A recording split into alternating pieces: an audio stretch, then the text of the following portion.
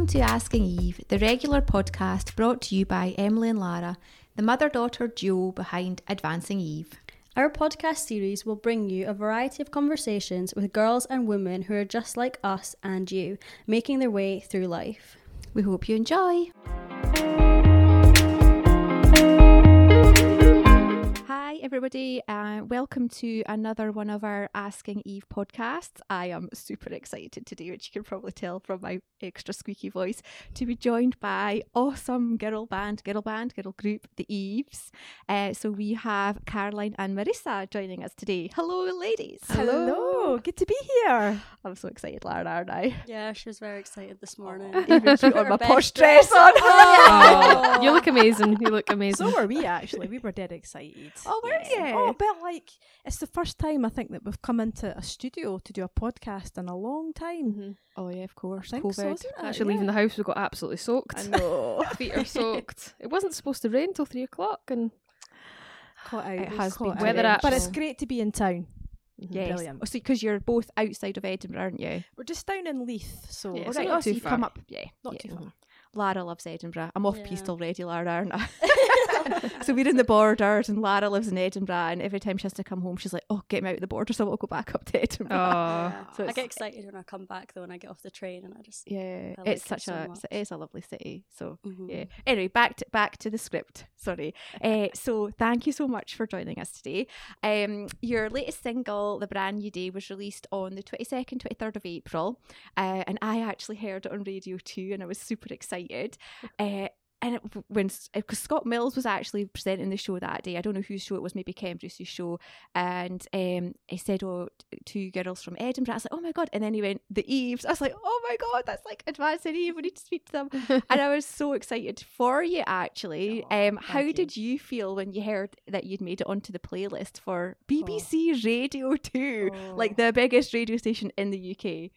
Well, we didn't know that we were going to get played. So the first play we got was on Ken Bruce, and that was a few weeks before the Scott Mills play. Uh-huh. Mhm. And we didn't know. I mean, we had obviously tried to plug the single there. There's a process you have to go through to present your music to Radio 2, and they liked the song and all that stuff, but they didn't say if they were going to play it or not. Mhm. And I think it was a Monday morning.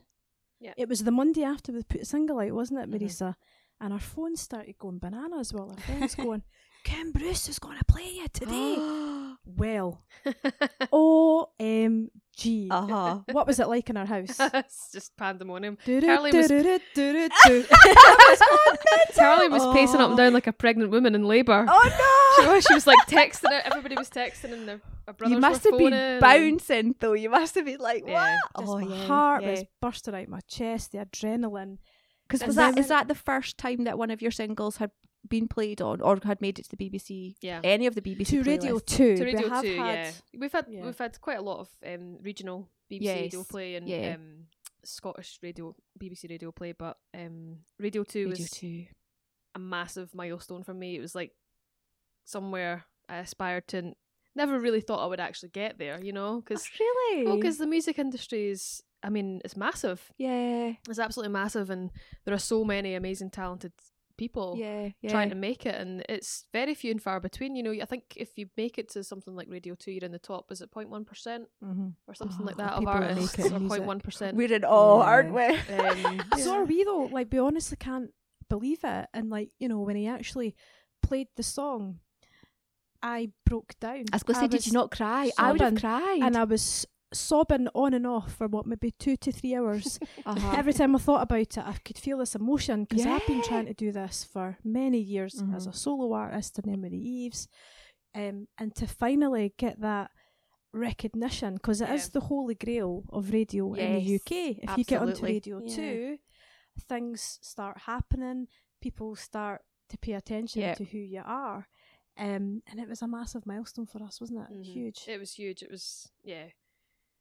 We just couldn't believe it, and it's about the recognition, Yeah. you know, because every creative person who's ever lived will go through peaks and troughs of feeling confident and not so Yes. confident, and you know, it's all very well to feel really confident when everybody loves your music and people are playing it and Uh-huh. everybody's reacting to it, but if you don't get the reaction that you want, you know, your confidence can go down, Yeah. and you know, you think, well, does anybody want to listen to this? What's the Listen. point?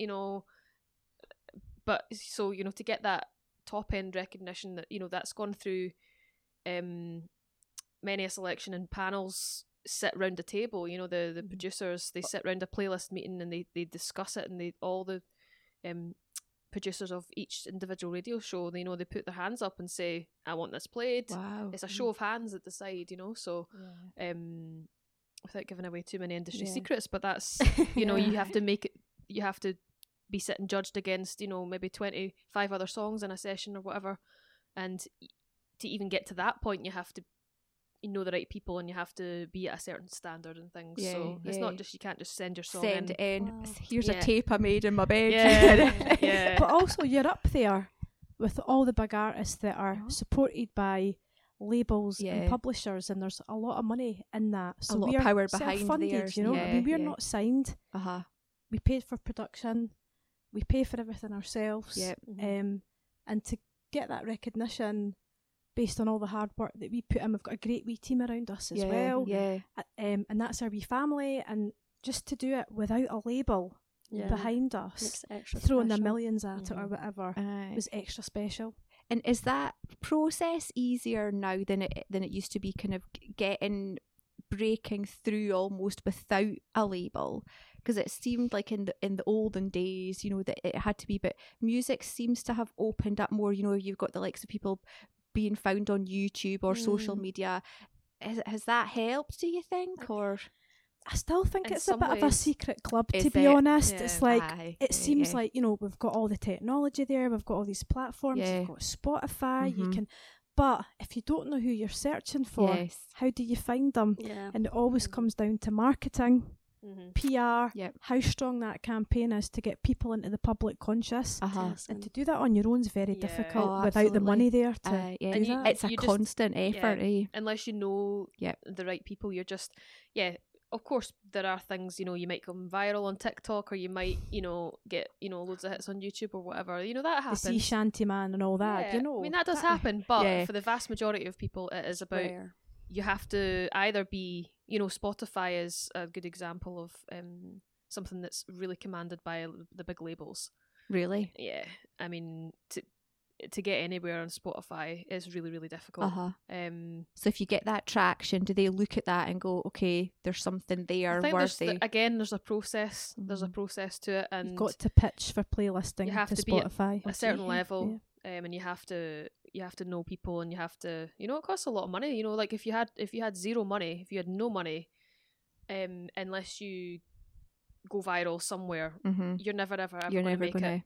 because to do you it. have to pay PR people, you have to pay all your recording costs. There's so many costs. Yeah. Massive outlay. Artwork for your single costs. Yeah, Yeah. photography, Photo shoots. Yes. videos. I mean, we did our own video for this. We just did it on mobile phones That and we was cobbled it together. and Partly due to COVID as well, because we Aye. couldn't. COVID too much. restrictions, but Yeah. obviously budget costs a Yeah. lot of money to do all these things. And you're thinking, for one single, I know. you spend a few £1,000s Yeah. on one single. You can't do that. Not No. over All and the over. time. Not for everyone. Yeah. You know? And not for videos long. don't have the same. They don't have the same traction as they did before. No. It used to be like all about the video and things. did. I'm old enough to know that. Same. I remember when MTV just started, I was like, whoa! Yeah. But it was great. It was great because you got excited about a video coming out and Madonna, like a prayer, They like were almost all like that film stuff that was going premieres, like on. when a new It was a video big came out. deal. It really was. Mhm. No, and Yeah. now I just think it's too fast. It's instant, and people want the song, they want the track, they want the downloads, Uh-huh. they want to There stream and it then. instantly. Yeah. And no one's got the attention span to sit and watch a whole video No. because you'll be flicking on to the next one. Mhm. So all Yeah. that time, energy and effort for somebody to give you 3 seconds and decide in that nanosecond, whatever, Mhm. nah, yes or no. Yeah. It feels a bit like this modern way of dating. Yeah. I know. Swipe in. Swipe, Swipe. swipe left, I know, if you swipe don't- right, swipe up, swipe down. Is it? Like, yeah, it's just mad, isn't it? Yeah. Yeah. Anyway. Anyway, Sorry, I'm away. don't know if I got to dating, but anyway. So the first thing that I did when I heard that you guys were called the Eves, I downloaded the single. I saw your single artwork and it was like so on brand for our brand. Oh. And I thought, I'm going to be brave and I'm going to reach out via Instagram and send you a message. And when I did that, I could see so much traction within your Instagram community. I mean, is that kind of core? Do you have like a core?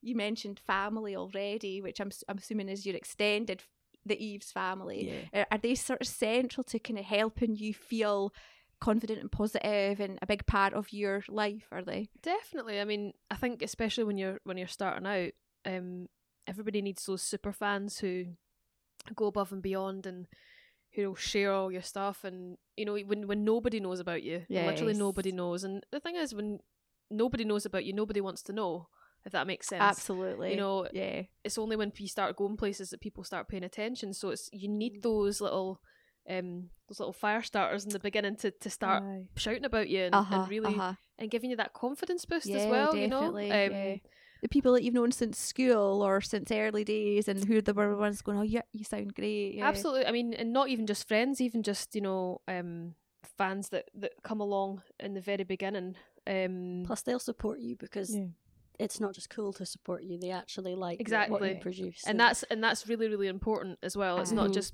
you know, I like you because I heard you on Radio 2 or God, whatever. I feel bad now. Not at all. No, but I mean that's how you but found this out is your about us. job. Yes, This is what yes, you do. yes, That's us going out to a bigger reach. Yes. You Plus, she know? really was so excited. I don't think she can express how excited she was. So I work in the fudge shop on the Royal Mile, so my phone's turned off all day. And the day that she heard you, I was working, so I turned my phone on and I just hear, there's a band called the Eves, ! Their single is great, ! Update, they're going to come on the podcast, ! It was just like a celebrity today. Are you so nice? This is really nice. You're feeding the ego big time. Thank you. No, we're just happy that people want That's great. to know about us and listen to our music because, you know, could easily go the other way. You know, people might just not be interested for whatever reason. But, you know, the fact that a song resonates with somebody enough to actually find out who you are and to you know, to get in contact. No, like music's really important to both of us. We if we're in the car on our own, we'll have it up full blast. Nice. Nobody else lets us do that. No. They? So does not. in all honesty, I'll be really honest. If the song, it was the song that made me listen to what Scott was going to say next, and if I hadn't absolutely loved it, I probably wouldn't have. But I mean, it's such a good song, so we'll put the link in to the song. Yeah. Perfect. Thank you. Thank you. And it is great. And so the single itself was written during lockdown.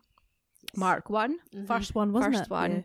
Yes. And there's been a lot of coverage in the media about how the lockdowns have really had a very adverse impact on the people within the creative sector, because you can't get out gigging and doing your thing, which is really central to your journey and your progression.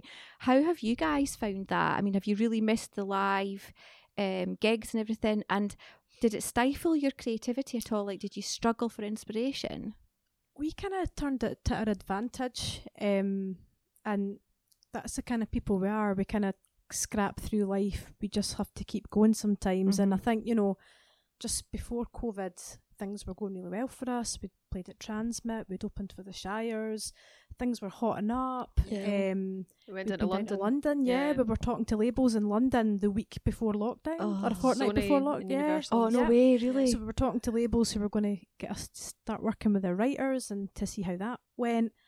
And then boom, the pandemic hit, and we're like, well, where does that leave us now? Because everything was stalled, everything went on hold, you know. But it forced us to look at what we were doing, the sound that we had, because we wanted to get a bit more pop. So when we first started out, it was still pop music, but more acoustic singer-songwritery pop. Yeah. And it kind of forced us to try something new, thinking, well, okay, should we try and do something different, find someone to work with remotely? We found Lewis Gardner, who is an amazing producer. He used to drum and produce for a band called Prides in Scotland, but he's worked with Ella Goulding and Nick Jonas and all these people. And his music's great, and we thought, shall we try something? And we applied for funding. We got funding as well to work on some music with Lewis, so we were very, very lucky to get that as well from Creative Scotland. Great. Big shout out to those guys. No, definitely. And because we had a load of demos that were kicking about, because I think back in 2019 it was a mad year. We were so busy with gigs, rehearsals, things had really kicked off. We had half songs here and demos there, and it forced us to take that break to go, right, what have we really got in the portfolio? Let's actually work on that. And we came up with 10 songs. Brand New Day was one of them. Yeah. And I don't think we really realised until we thought about it that we could still keep recording, because obviously we're doing it the old-fashioned way of going down to the studio, and that's obviously the most fun. And we had equipment in the house. You know, we had quite a sit and gather and dust a lot. Quite of it, to be honest. Quite a bit. And we thought, oh well, I wonder if we could do it remotely. And Lewis actually works remotely a lot anyway, because he does a lot of stuff with people in London and LA. And where's he based? Glasgow. Oh, he's Glasgow. Yeah. Right. Yeah. So he does a lot of stuff, you know, overseas anyway. So he wasn't phased by it at all. It's normal to and him. we thought, you know, So when we did the first track, anyway. we thought, you know, we'll do the vocals and we'll send them over just as a demo, and we'll probably have to go through it at the studio and do it again. But when he sent the vocals back, it was like, you would never know. Really? You would Yeah, never you know. It haven't was done it. recorded in a cupboard in the flat, you know? It's the technology. Did you have egg boxes on the wall of Well, the cupboard? Actually, no, that was before we got the That was before we set up a wee booth in our flat. We actually had a duvet draped over the wardrobes and made a sound booth in one of the bedrooms. I love that. Yeah. See, that's Um, cool, eh? Yeah. Like, it was total DIY job. Yeah. It was so annoying every time you wanted to record, you had to get off the duvet out and Get off the bed. prop it all up, and Anytime there was noise outside or somebody walking up and down the stairs, the Of pipes course, clanging, yeah. baby For crying. you're like, stop, wait, go. It was really challenging. Was and it a was laugh fun. or was it painful or a bit It was both? At first, it was like, this is great. We're still doing work. We're getting it done and we're getting the results. But towards the end, we were just like, oh man, I just want to be back in the studio. This is Yeah. horrible, because your flat became your world. It was your work. It was your home. Yeah. It was Yeah. your everything. Everybody had to go through Oh, that. it And was, it was yeah. so restrictive, Yeah. and we just felt so confined at that point. And I think Um, for creative people, actually that's worse, isn't it? Because you know, I don't know, I'm not creative at all, but I would assume your creativity needs for you to be in a good mind space for it to flow. Yeah. I'm just assuming. well, there's some Yeah, days when you totally. wake up and you're not in the headspace. You can't be bothered. Like, you know, there was sometimes where we had a wee deadline to get back to Lewis with some mixed notes or to do some more vocals, and you'd be sitting at home going, okay, I know I don't have anything else to do tonight, but I really don't want to sing tonight. I don't feel like it. Yeah. Yeah. I don't feel like it. Yeah. And you've got to push through that. You've got to go, right, come on. There's a lot of Get pushing on with it. yourself. There's a lot of pushing yourself, because sometimes you do feel in the creative space and you're like, yeah, let's go and things. And then other times you're like, the last thing I want to do is rehearse or sing or whatever, you know, whatever. Sometimes that's what it's like, but you Even just like- have to keep pushing through all the time, you know. So it's not like, you know, we enjoy what we do, but it's, you know, you don't It's still work, eh? you don't enjoy it 100% of the time. There's always going Yeah. to be facets of it, and Yeah. it is hard work, especially when you're juggling other jobs and other things. Yes. And Yeah. you know, if music was all we had to do, it would be great. Yes. If you were Taylor Swift and you could knock out two Yeah. smash albums during COVID. I know. That was phenomenal. She's a machine, though. Like, She's I amazing. mean, we love her. Amazing. She's brilliant. Was Yeah. was that the first concert I took you to? Yeah, I think so. I'd love Yeah. to Did see you her love it? live. Yeah, it was good. We went with Yeah. Lara's dad and brother, who's young. He's younger than Lara, and the two of them just sat there like that, and we were They like, just did not want to be there. we're like, that was a bad idea. We should just have Yeah. got the two of us. But yeah, Just leave them at home in the future. Definitely. I love Taylor. I know. I love her. Yeah. But it is really hard, you know, like you're saying, I've got a full-time job as well during do the week you? because you need to pay the bills, you know, Yeah, and yeah. until you make it in music, you don't get a lot of return for your investment. So it's quite hard. So, and things were quite busy last year at work, and 40 to 50 hour weeks you're juggling, and then you're having to find that energy to do your singing at night. My goodness. And the Zoom fatigue was terrible last year because I had to work from home all the time. So yeah, it was really hard to work in finance and IT. Was that what you do? On Zoom all day Yes. long, in meetings, in calls all day. You're Yeah. talking all day. you're fatigued Aye. and you don't want to be singing after that. Although your heart is where the singing is, and Yes. you'd rather be doing that, you're too exhausted to do it. Yeah. This is Yeah. great though. I mean, I think this is the sort of chat that we want to get across. You know, people have real aspirations, and sometimes I think that people see the end result and And go, don't oh, think they've about- just like that. Oh, They've yeah, made no. it, irrespective of what it is, whether it's a businesswoman or creatively Yep. like you guys. There's so much. You've got to keep Mhm. going and pushing through and Gotta dig balance and deep. juggle. You've got to dig deep. yeah. You know, There's so many times where it would be much easier to give up. So much easier. Yeah. But then you just keep going for that little, and you get little moments that Or huge moments like being on Yeah. Radio 2. well, yeah. these moments pick you up, and they like keep you going. you had Yeah. said before, you know, that a couple months probably before we put out the single, we were both feeling really tired and really run down and just exhausted, burnt out. Yeah. You know, it's like you're investing all your money, all your time, everything you're sacrificing time with friends, with family, Yep. you know, just your own health and well-being to do this. And you think, is it worth it? Is it going to pay off in the end? Yeah. You know, and then you get a moment like a peak moment, like you know, playing on Radio 2, or like some of the gigs we had in 2019. Mhm. They were all peak moments, and they just keep you going Yes. to drive forward. You think, actually, this is why we're doing this, and we will get there eventually. But you've got to have that constant faith. Yeah. You have to appreciate those moments as well, not just Totally. think about what we have them like our version, and like Mhm. people might think they're small, but like no, they're big for us, and then we'll Absolutely, get to the bigger. absolutely. And we had to picture. actually, Yeah. you know, when we got the play on Radio 2, we had to actually stop for a minute, because it's obviously everybody's phoning you and texting you, and you're getting tagged in so many social things, and you're having to do your own social media. Uh-huh. So you're on your phone. We all spent the whole day constantly. on our Bet you phone. did. Yeah. Like the entire day, and you're thinking, actually, let's just take a moment. and appreciate it. Let's just Yeah. actually have a bit of fun here. And We took a bottle of fizz out to the park next door. we did, yeah. So saying, yeah, did Popped you the cork. celebrate? Yeah, and Mark Had a wee glass of fizz good. as We we did. walked round the pond, and we were just like, and breathe. Did you not just want to go up to random strangers and go, we've just been on Radio 2. We've just been on Radio Oh, totally, totally. Or get it on a t-shirt. Totally. honestly. I know. Make it easier for yourself. It was fun. But That was then a bit of a mad weekend, actually, because That was crazy. we put out the single on the Friday, Mm-hmm.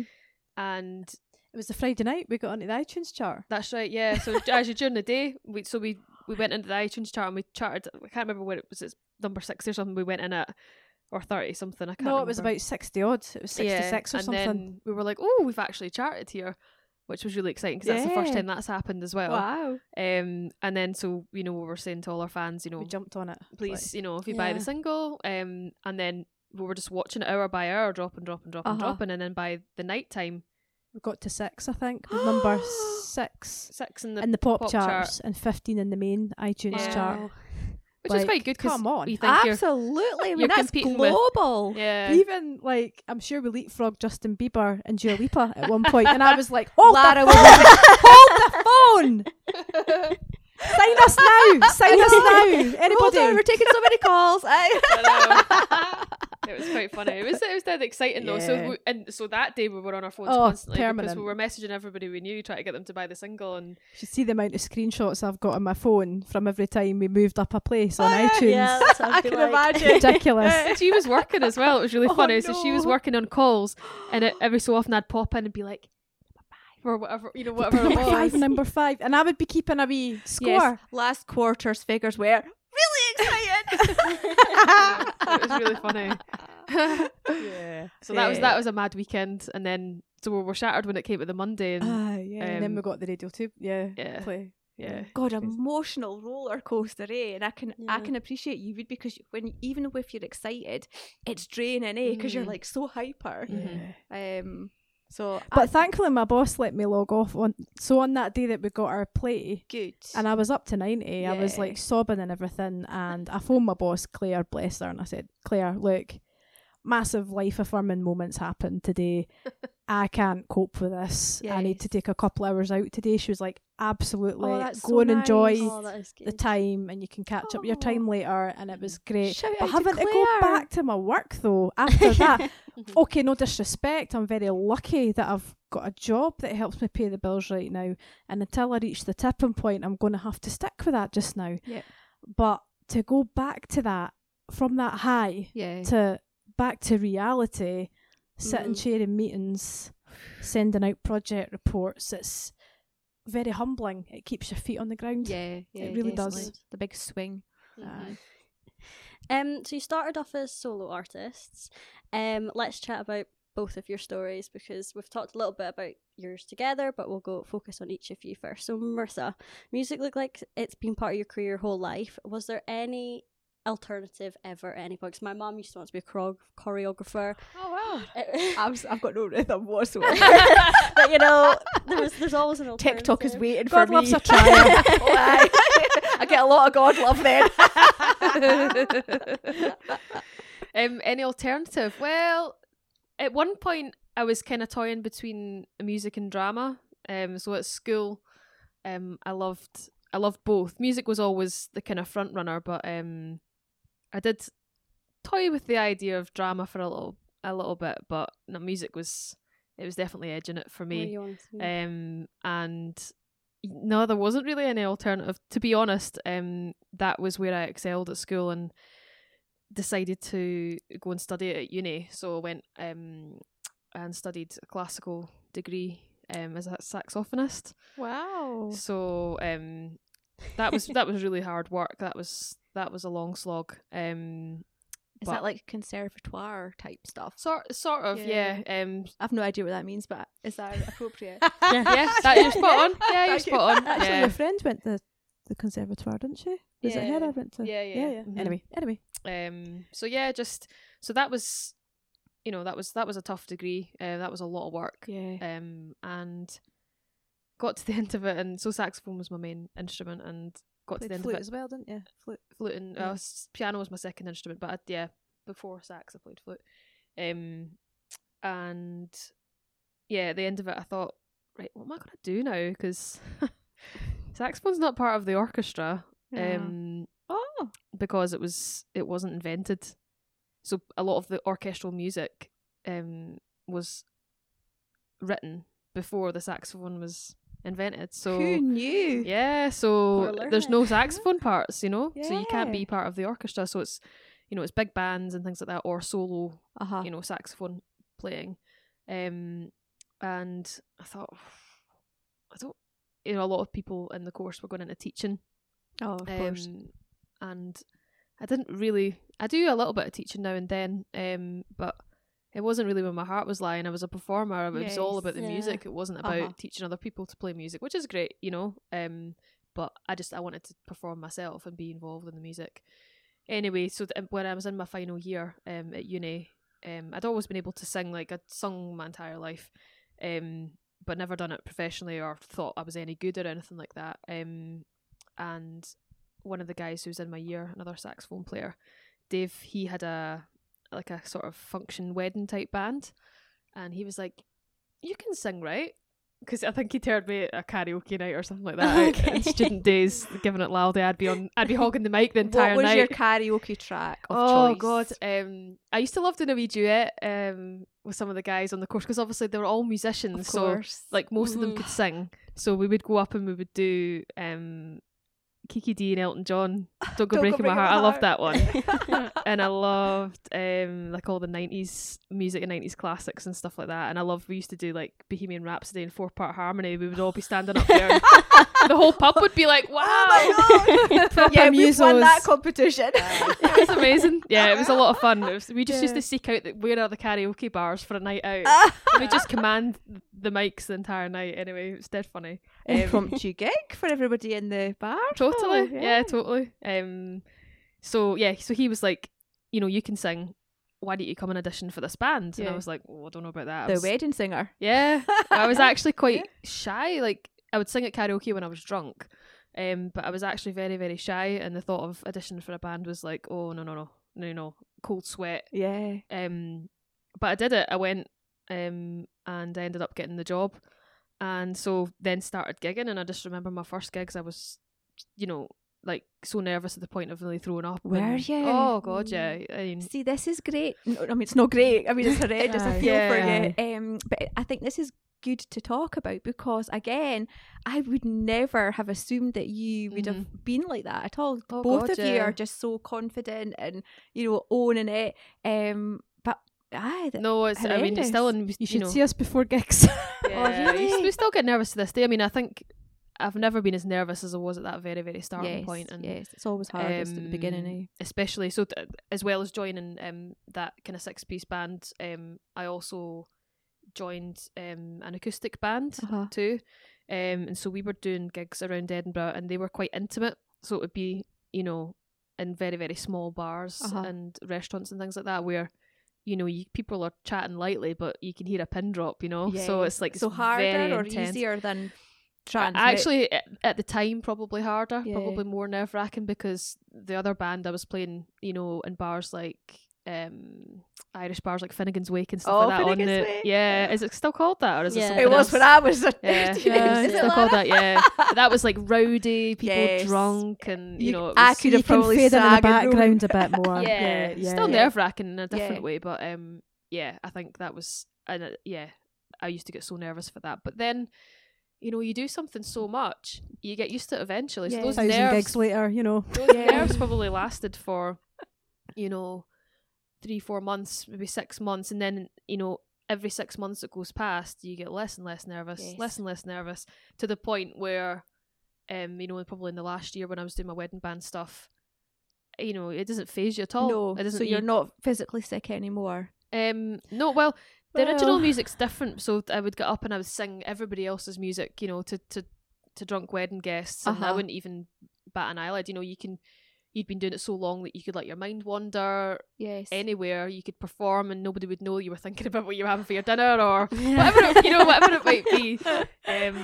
And there's that bridesmaid getting with the best man. Totally, it was hilarious. Some of the things you've seen. It was really entertaining, actually. You'd just be standing there. She's like, I'll pay you. Just standing there is like, you know, you and the band are the only sober people in the whole place, and you're just best view. You're placing bets who's going to get with who, and she's going to be trouble at the end of the night. You just know. Stage. I've seen many a kilt. I've seen many a body part. Oh no! Yeah. But anyway, so your music is still, because I suppose you're being assessed twice then. You're being judged for your singing ability and your creative writing ability. Totally, and that's exactly it, because, you know, you can stand up and you can sing, you know, 95 or Brown Eyed Girl or whatever till the cows come home, and everybody's going to love it. Yes. You know, they're all going to love it. They're not going to go, boo, you know, that's a crap song. Yeah. You know, they know it well. They know it inside out.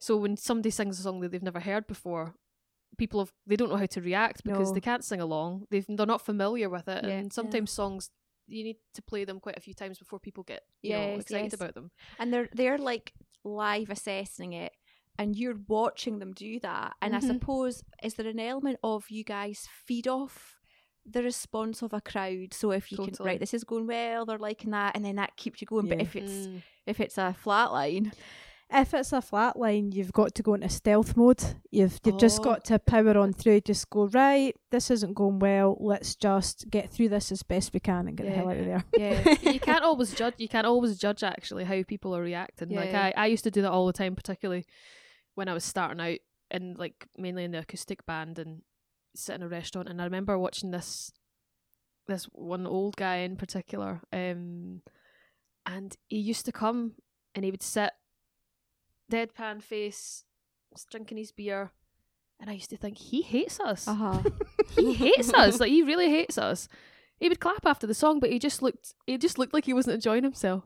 And I thought, but why does he keep coming back? Every Sunday he's there. And eventually he came up to us and he said how much he enjoyed it, and he loved it. And I'll still talk to Jack to this day. Jack. Old Jack, and we're actually gets him a jumper for Christmas and stuff. Yeah, we're actually like friendship now. We're friends, and I catch up with Jack, you know, a couple of times a year, and he became like a super fan, came to all the gigs, and you can never tell. And it's actually sometimes, a lot of the time, the people who have the most deadpan face that aren't, because sometimes they can be caught in the moment and they can be thinking this is amazing, or they're really enjoying it, but not everybody shows the enjoyment on their face. Absolutely. So you've got to remember that too. Yes. So they just mic drop and walk off.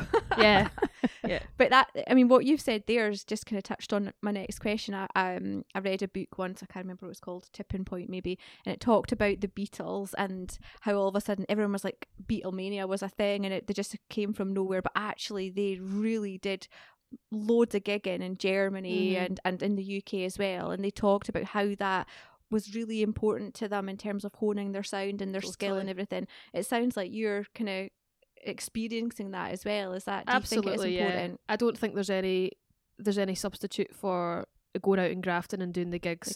I mean, I kind of feel sorry in a way sometimes when you get obviously, you know, people who rise to fame very quickly, that's great, but you don't have any experience, you know, like, so I don't want to give a specific example, but, you know, someone who might, you know, become viral on TikTok or whatever, and then because there are so many followers, the labels see them and think, well, we can make money off this, so therefore we're getting you in, we're signing you, and we're giving you a 2-album deal. Yeah. Do you even know if this person has the stamina to sing for 2 yeah. hours or what, you know, however long it might be? Do you Yeah. know that they can stay in tune, that they have the stagecraft and they're not going to fall to pieces? Yeah. You don't know that. A stagecraft, I never thought of Yeah. that. I like that term though. Yeah, but it's a thing. Yeah, I can see and how that would be. They don't know that because not everybody's cut out for it. You know, No. lots of people can sing in their bedrooms or sing to a video camera, but they Don't can't have anything actually, else. they can't cut the mustard when they're standing on stage. No.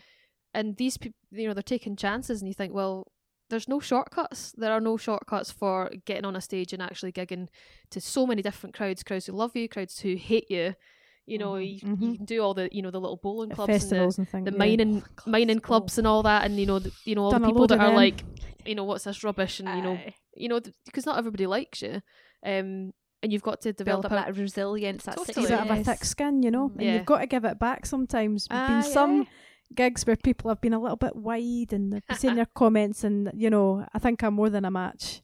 I think you probably are as well. I've just There's met been a you, few but yeah. one-liners that have put them right back in their seat, you know. So There's always one in the There's- crowd. there though, is always one, though. Yeah, yeah. always, you know. Yeah. always, yeah. And I suppose this resilience and this steeliness enables you to A, accept that there will always be one, and B, enable you to deal with them and still be the professional that you need to be. Yeah. So you've actually just answered my next question, but so I was going to talk about, I would consider myself to be a real music snob, and like I love Motown, and I just think that me that sound, and you know, and how it comes through, and the learning, and you know, the tweaking and everything. And so I was always really judgmental of the talent show kind of, you know, Yeah. approach. So yeah, I mean, I think it has a place, and equally I'm like you wouldn't want to kind of belittle anyone's achievements, but what I think what you're saying is that there's more to it sometimes than, I think so, yeah. And I think on the face of it, you know, people think, you know, yeah, overnight success on these shows and stuff, and sometimes it, you know, it is, but they don't always have the longevity, because people see, because you've come on so quickly, people then see you as disposable, and there's always going to be another talent show coming up the next year. Who's the next thing? You know, and so, and that just, you know, I don't know what, it just creates this kind of dumping culture where you get signed in and you get dumped, signed, dumped, and nobody appreciates the journey of it. I much prefer seeing, you know, the kind of journey of, and I like to see my start, like when you talk about people, stars, you know, people that you put on a pedestal and you think, oh, they're amazing. I like to keep them like that. I don't really want to see, you know, what they had for breakfast, or I don't really want to see them crying and breaking down, you know, because they didn't get through to a next round, or I don't really want to know, you know, that their you know, their granny died of cancer and all that sort of stuff. I don't really want to know that stuff. And maybe later on I find out in a biography or something like that, and you think, oh, that's dead interesting, but I don't want to see it displayed on a screen. No, almost as a means to justifying why they should be Absolutely in that position. And you don't, like, a lot of the time you don't get through to the next round if you don't have a story, you know. Well, the thing is that the public don't really know that already beforehand about 80 to 90% of these people on these shows have been pre-picked by scouts that go out to look for people that they think are actually decent, because So we they're got not in that approached. queue. We got approached for Britain's Got Talent, Oh, did you? and we turned it down. I've been approached twice now. We got emailed Yeah. to say, listen, would you like to come and audition? We think you're really good. We've checked out your socials. We think your music's good. If you come and audition, this happens all the time. They're already pre-picked before they hit your TV screen, and they suck you into it. There are the cases of the people who are made a bit of fun of at the end of the show because they're really not cut out for music and they make a meal of that as well. It's all about entertainment value. Yes. And that's where I think it's a bit wrong because if you go there to audition, you've actually taken that time to stand in a massive queue outside a conference centre to have a go. And you don't already know that actually the chances of me going through are slim to none because I've already got the people picked already. It's a done deal. And it's so wrong. But there are the cases, of course, where it's really good for people to get a bit of visibility. You know, I mean, had we gone on to Britain's Got Talent and got onto the TV thing, we probably would have built up a following, but that's not how we want to do it. It's not organic. It's got to be on our terms. Plus, it links back to what you mentioned earlier about having your super fans. It would be because you're on Britain's Got Talent, and it wouldn't necessarily be because your music was found and loved. Yeah. No, definitely. It's one of those age-old things that people always say to you, "Oh, you should go on." I mean, if I had £1 for every time someone said that to me, I would literally be a millionaire. People would stop asking the question. Really? You know, everybody comes to a gig, thinks you can sing, and they come up and they say that, and you're like, "Yeah, thanks. You know, definitely, yeah, I'll do that." And you know, you could have done that, but the problem is, a lot of the time, these shows, they aren't down to talent. You know, it is entertainment. Yeah, because I know people who have auditioned for it who were fantastic singers and, you know, only got through to a certain round, but, you know, don't make it all the way because maybe they're not interested enough, or their stories, they didn't have a sob story, or whatever it might be. Yeah. But there are amazing acts that have come from these shows. Yes. So I think of Will Young, I think of Girls Aloud, I think of One Direction. There is a place for it, and they are talented. Yes. There is no dispute, so there is a place for it. Yeah.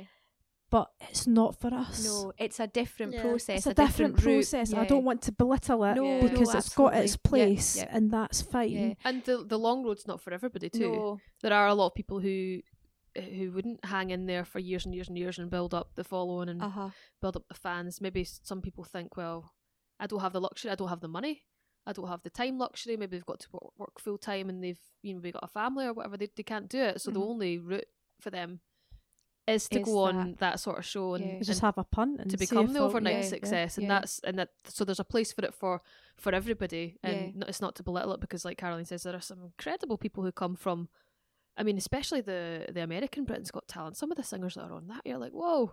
You know, it's like American Idol, is it? Yeah, American Idol. And I think I'm not fit to lace their boots. You know, vocally, they're incredible. Really? Oh God, yeah. And the competition in America is even. But then, bigger. likewise, you know, have they already been scouted and they've been busy and they're getting pushed to go for it? You just don't know. Yeah, you just don't know. I think as well, their fan base is probably different.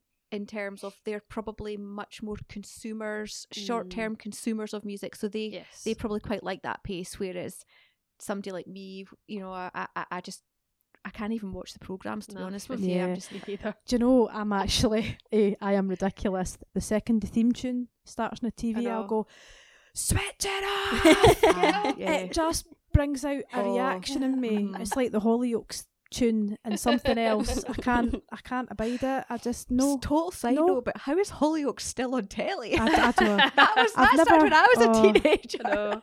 It's just not Tony's funny. still in it. I'm just like, you know. Do you know, if I like an act, if I actually like an act, I invest in them. I'll follow them. Yeah. Right until the end, or until they become a bit stale and tired.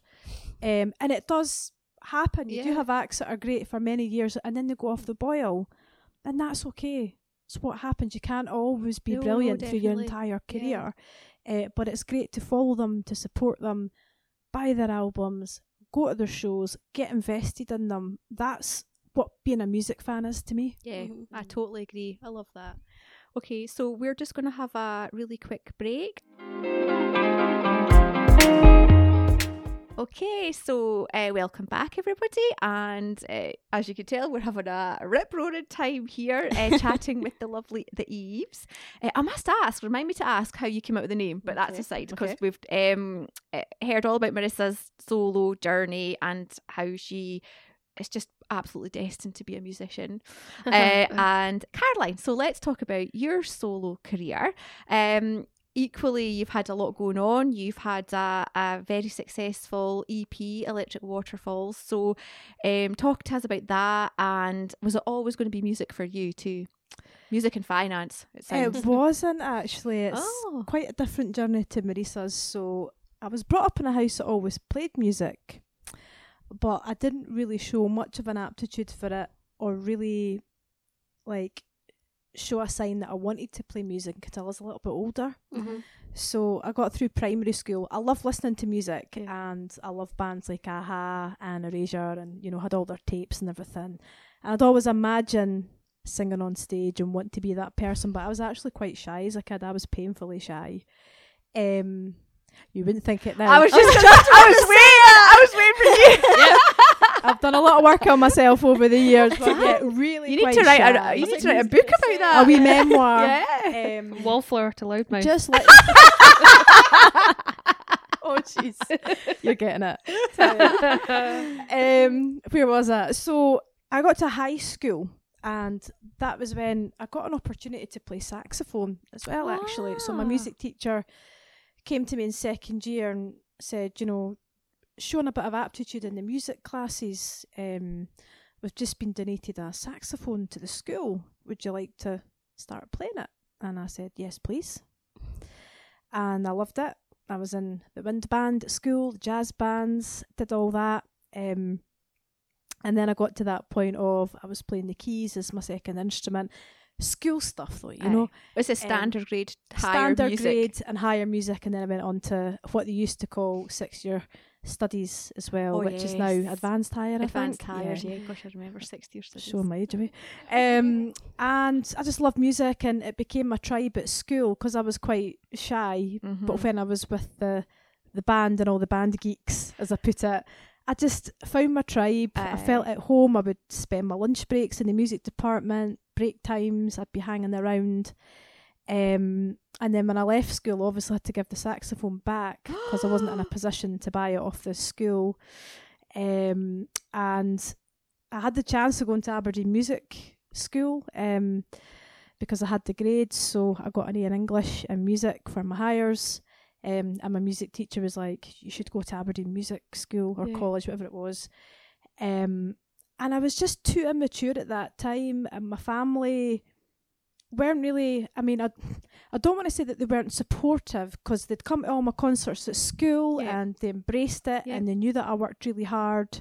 But when it came to a career in music, I didn't come from that kind of background and family that thought that that was going to be any good. You need to get out there and work and pay your digs.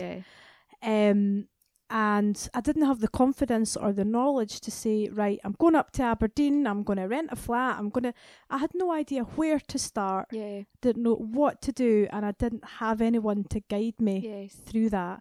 So I went on a different path. I went down, I got into business, accounting and finance. I did a 4 year there's so many honours degree. parallels. Oh yeah.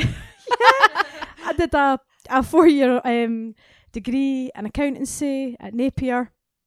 And I just fell into working in finance. That's what happens. But I always loved my music. I love to go to gigs. I love to listen to music. And then in my early 20s, I'd be up in the karaoke and I'd be singing and, you know, a wee bit drunk, having a wee sing-song, much like yourself, Marisa. And you find your inner pop star coming out there. And you what know, was your go-to track? It's only fair we ask Oh you to. God, the old standards, Black Velvet by Alana Miles. Whenever you and hear that Belinda. intro, you know that you're in, you know, some A pub working somewhere. men's club somewhere up in the karaoke. Woodburn Club, you know, I'd be there. Mississippi. Woodburn, no way. Woodburn Club, I've sung there with the band. Oh, I did all that, you know.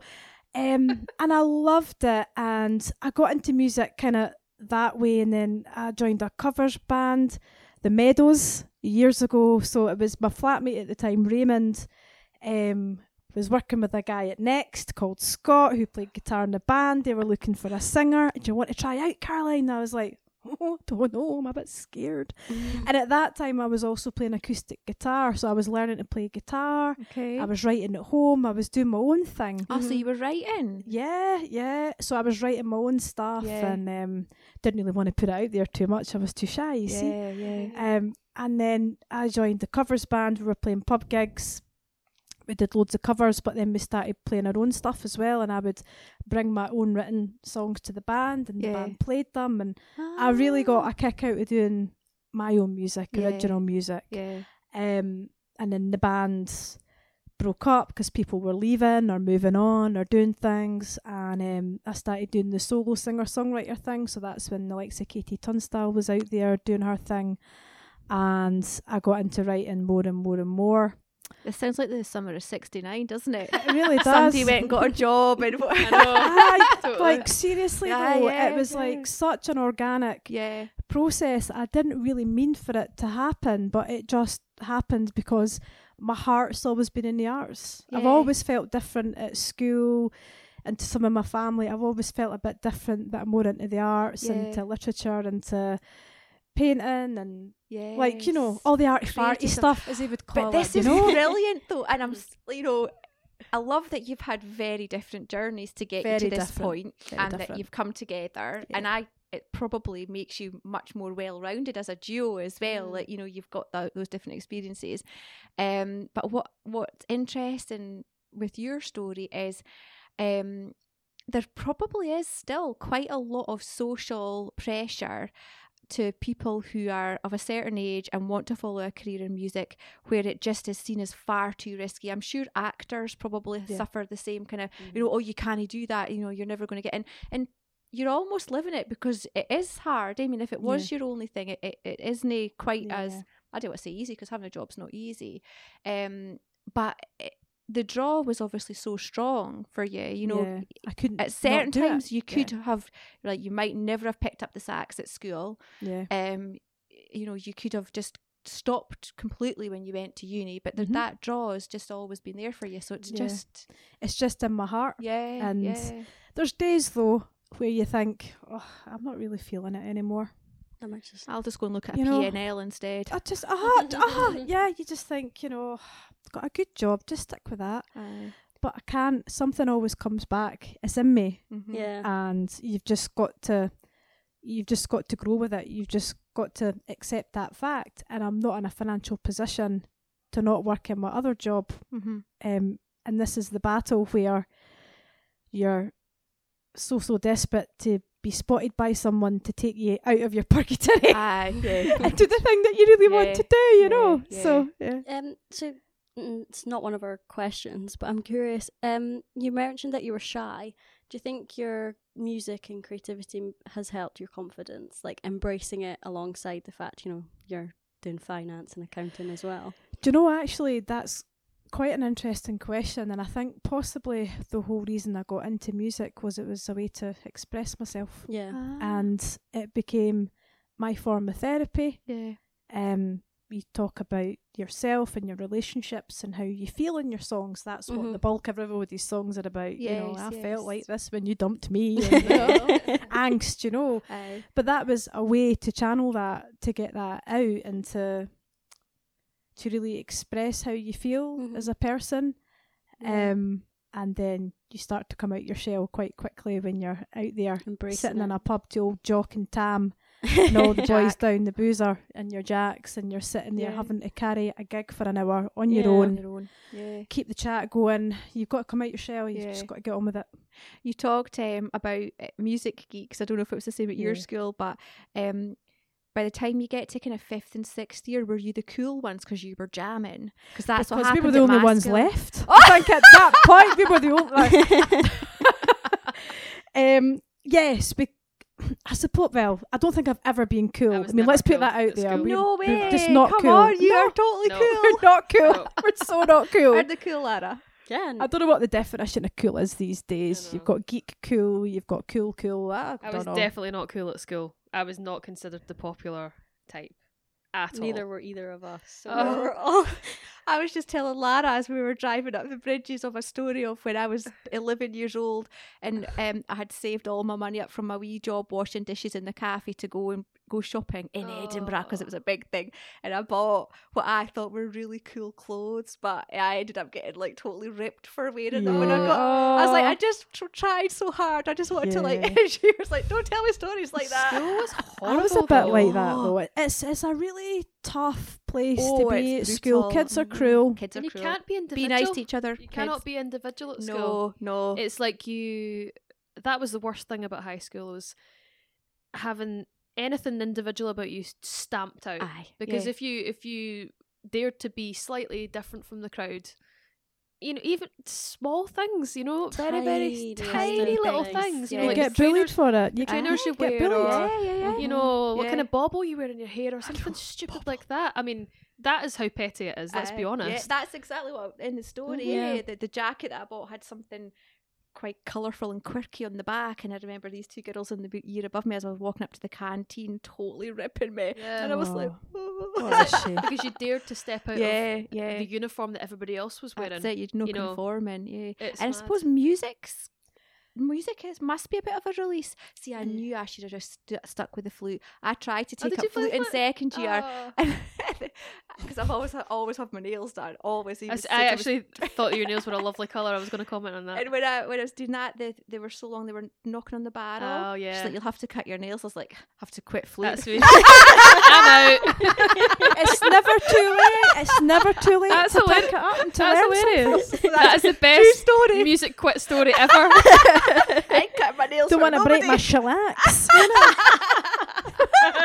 Oh no, shellac! It would have been Rimmel at that time, probably. Absolutely. You've tried music since though. Should try to take up the drums, but it lasted about 2 weeks. Yeah, I've still got the drumsticks. But actually, kind of talking about school again. So I love music, right? It's so important to me, but I'm not musical at all. I don't think that I am. But there might have been a glimmer. I remember the music teacher didn't like me because I'm really extrovert, but it's probably a defence thing. So but I was too extrovert for him. And I remember one day I was playing the drums and he was playing the piano, and he stopped. He went, "Who's that? Who's that?" And he went, "Oh, it's you." Oh, I know. And I thought, because I think I was doing quite like well. He didn't want you to succeed, kind of thing. That's I'm terrible. gonna get my drumsticks out and start drumming. You do that. Yeah. Do it. It's good therapy as well. Batter us. A snare drum or two. Batter them. I'd probably like Animal in the Muppets. She'll not know what that is. Bless. Yeah, we do, sadly. Sorry, we're way off, Lara, aren't we? So yes, your journey. Yeah. Your the electric waterfalls. Talk to us about that. Yeah. So yeah, I'd put out a few records before that. So as I was saying, self-funded. Yeah. So keeping the day job all that time to fund recording music, and it started a wee bit before that. So I did my first album, which you can't get anymore. It was more a demo album. I did that with a local guy and released that, and had an album launch and did all that, and got a band together, and we did all that. It was called Someday. And that was my first attempt at actually writing my own music and recording them. But from that, I got attention from a guy in Glasgow, Jamie Duffin, whose dad was in Wet Wet Wet, so Graham Duffin, the guitarist. And Jamie got in touch with me to say, hey, do you fancy working together? And so I would go through to Glasgow every weekend. So after working all week, I'd go to Glasgow every weekend, and I did an album called Take a Look, and then an EP, What Georgina Said, and then I got in touch with my friend Keith, who became my manager at that point, doing gigs, opened for acts like Horse and Tom Baxter, Eleanor McAvoy, Charlotte Church. I opened for her as well, and things were going really well in my solo career, and my writing was getting a bit better. And then I wanted to do something different on Electric Waterfalls. I wanted to ditch the female and the guitar singer-songwriter thing, because it had kind of been done a lot, wee bit played out, and I thought, I love pop music. I just want to embrace the pop. I took a chance on a production company in Glasgow, and we worked together on that. And again, it was all self-funded, grafting really hard, doing doing all the PR and marketing and, you know, all that good stuff. And it charted at #1 in the UK official vinyl chart because I put out a vinyl release, and it got to #2 in the physical singles chart. Amazing. And at that point, you're like, hello.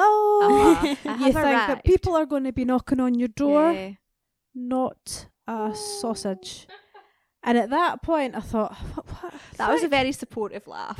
Thanks very much. You bought about 10 of the vinyls, if I remember correctly. I was very supportive. I got She's- you to #1. She spent Yeah. a fortune Oh, on her, my well friend's done. fee. I think they bought all the copies between them Yeah, no, that's to give to all their lovely. friends, family. No, Yeah. but But it was quite disillusioned, I've got to say. Yeah. After Oh. that, I put all this effort into it, Yeah. got to #1, got onto STV. I was interviewed with Ewan Cameron on STV, the Fountain Bridge show at the time, and the Late Show, and you know, all of that. You're thinking, It's happening. It's happening. there's the record I know. labels. Uh-huh. Because I didn't genuinely know What more you how to reach Yeah. out to them. Yeah. They're not going to come to you. Uh-huh. You have to go to them, and Mhm. you need like proper management, Yeah. proper PR. I was only at the very bottom of the ladder then, and I didn't know it, Yeah. but I was at the very bottom. Yes. I thought I'd got to got the top to the top. Yeah. Yeah. because you hit a figure. Aye. Yeah. I'm a #1 somewhere. Aye. You think and that you people think are that's watching it. these things, but they're not. You think not. people are watching Yeah. and labels are monitoring, oh, right, oh, who's that person? Let's maybe see what they're all about. And that was quite humbling. That's 'cause a you've really good spent a word long for it. time. Yeah. Could have you said something else? And you lick your wounds a bit going, Aye. where do I go from here? And that's when a certain Marisa Kelty got in touch to say, hiya! So had you two not know? Did you not know each other before that then? A wee bit before that, a Wee little bit. bit. So I got in touch in January 2016. And I had put Um, out the EP in the March time, April time, I think. Had you put that out already? I put, no. So we met up first. Oh yeah. And then I was about to put Of out the course, 'cause single. She bought the 10 copies. So she bought you the knew- copies Yeah. to support me Yeah. Yeah. at that time. And that's when I got to #1 and all that was going on because you wanted to write with me. Mhm. And I wasn't very sure at that point. I was like, I'm doing my EP, I'm a solo Mhm. artist, I'm not sure I want to give up control. Yeah. We you insight struggle into with that. Wee insight into my psyche. Control freak. And then it just kind of happened with the songwriting, didn't it?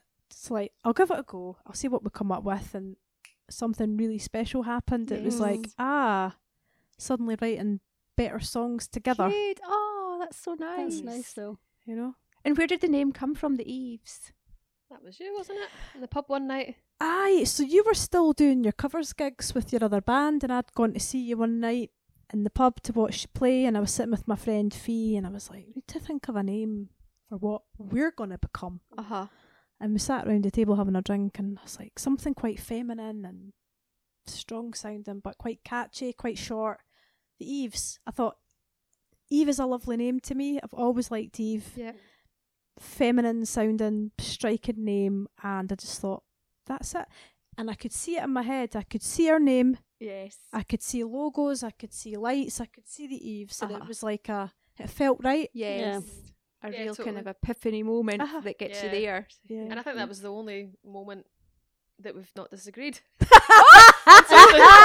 There was no fight. There I was was gonna no. say, did Rubbish. you have the Yeah, same- did you just come off stage and she went, I've got a name for us, and you went, I love it, let's go. It really? That did was it? happen like that, and it's never happened like that since.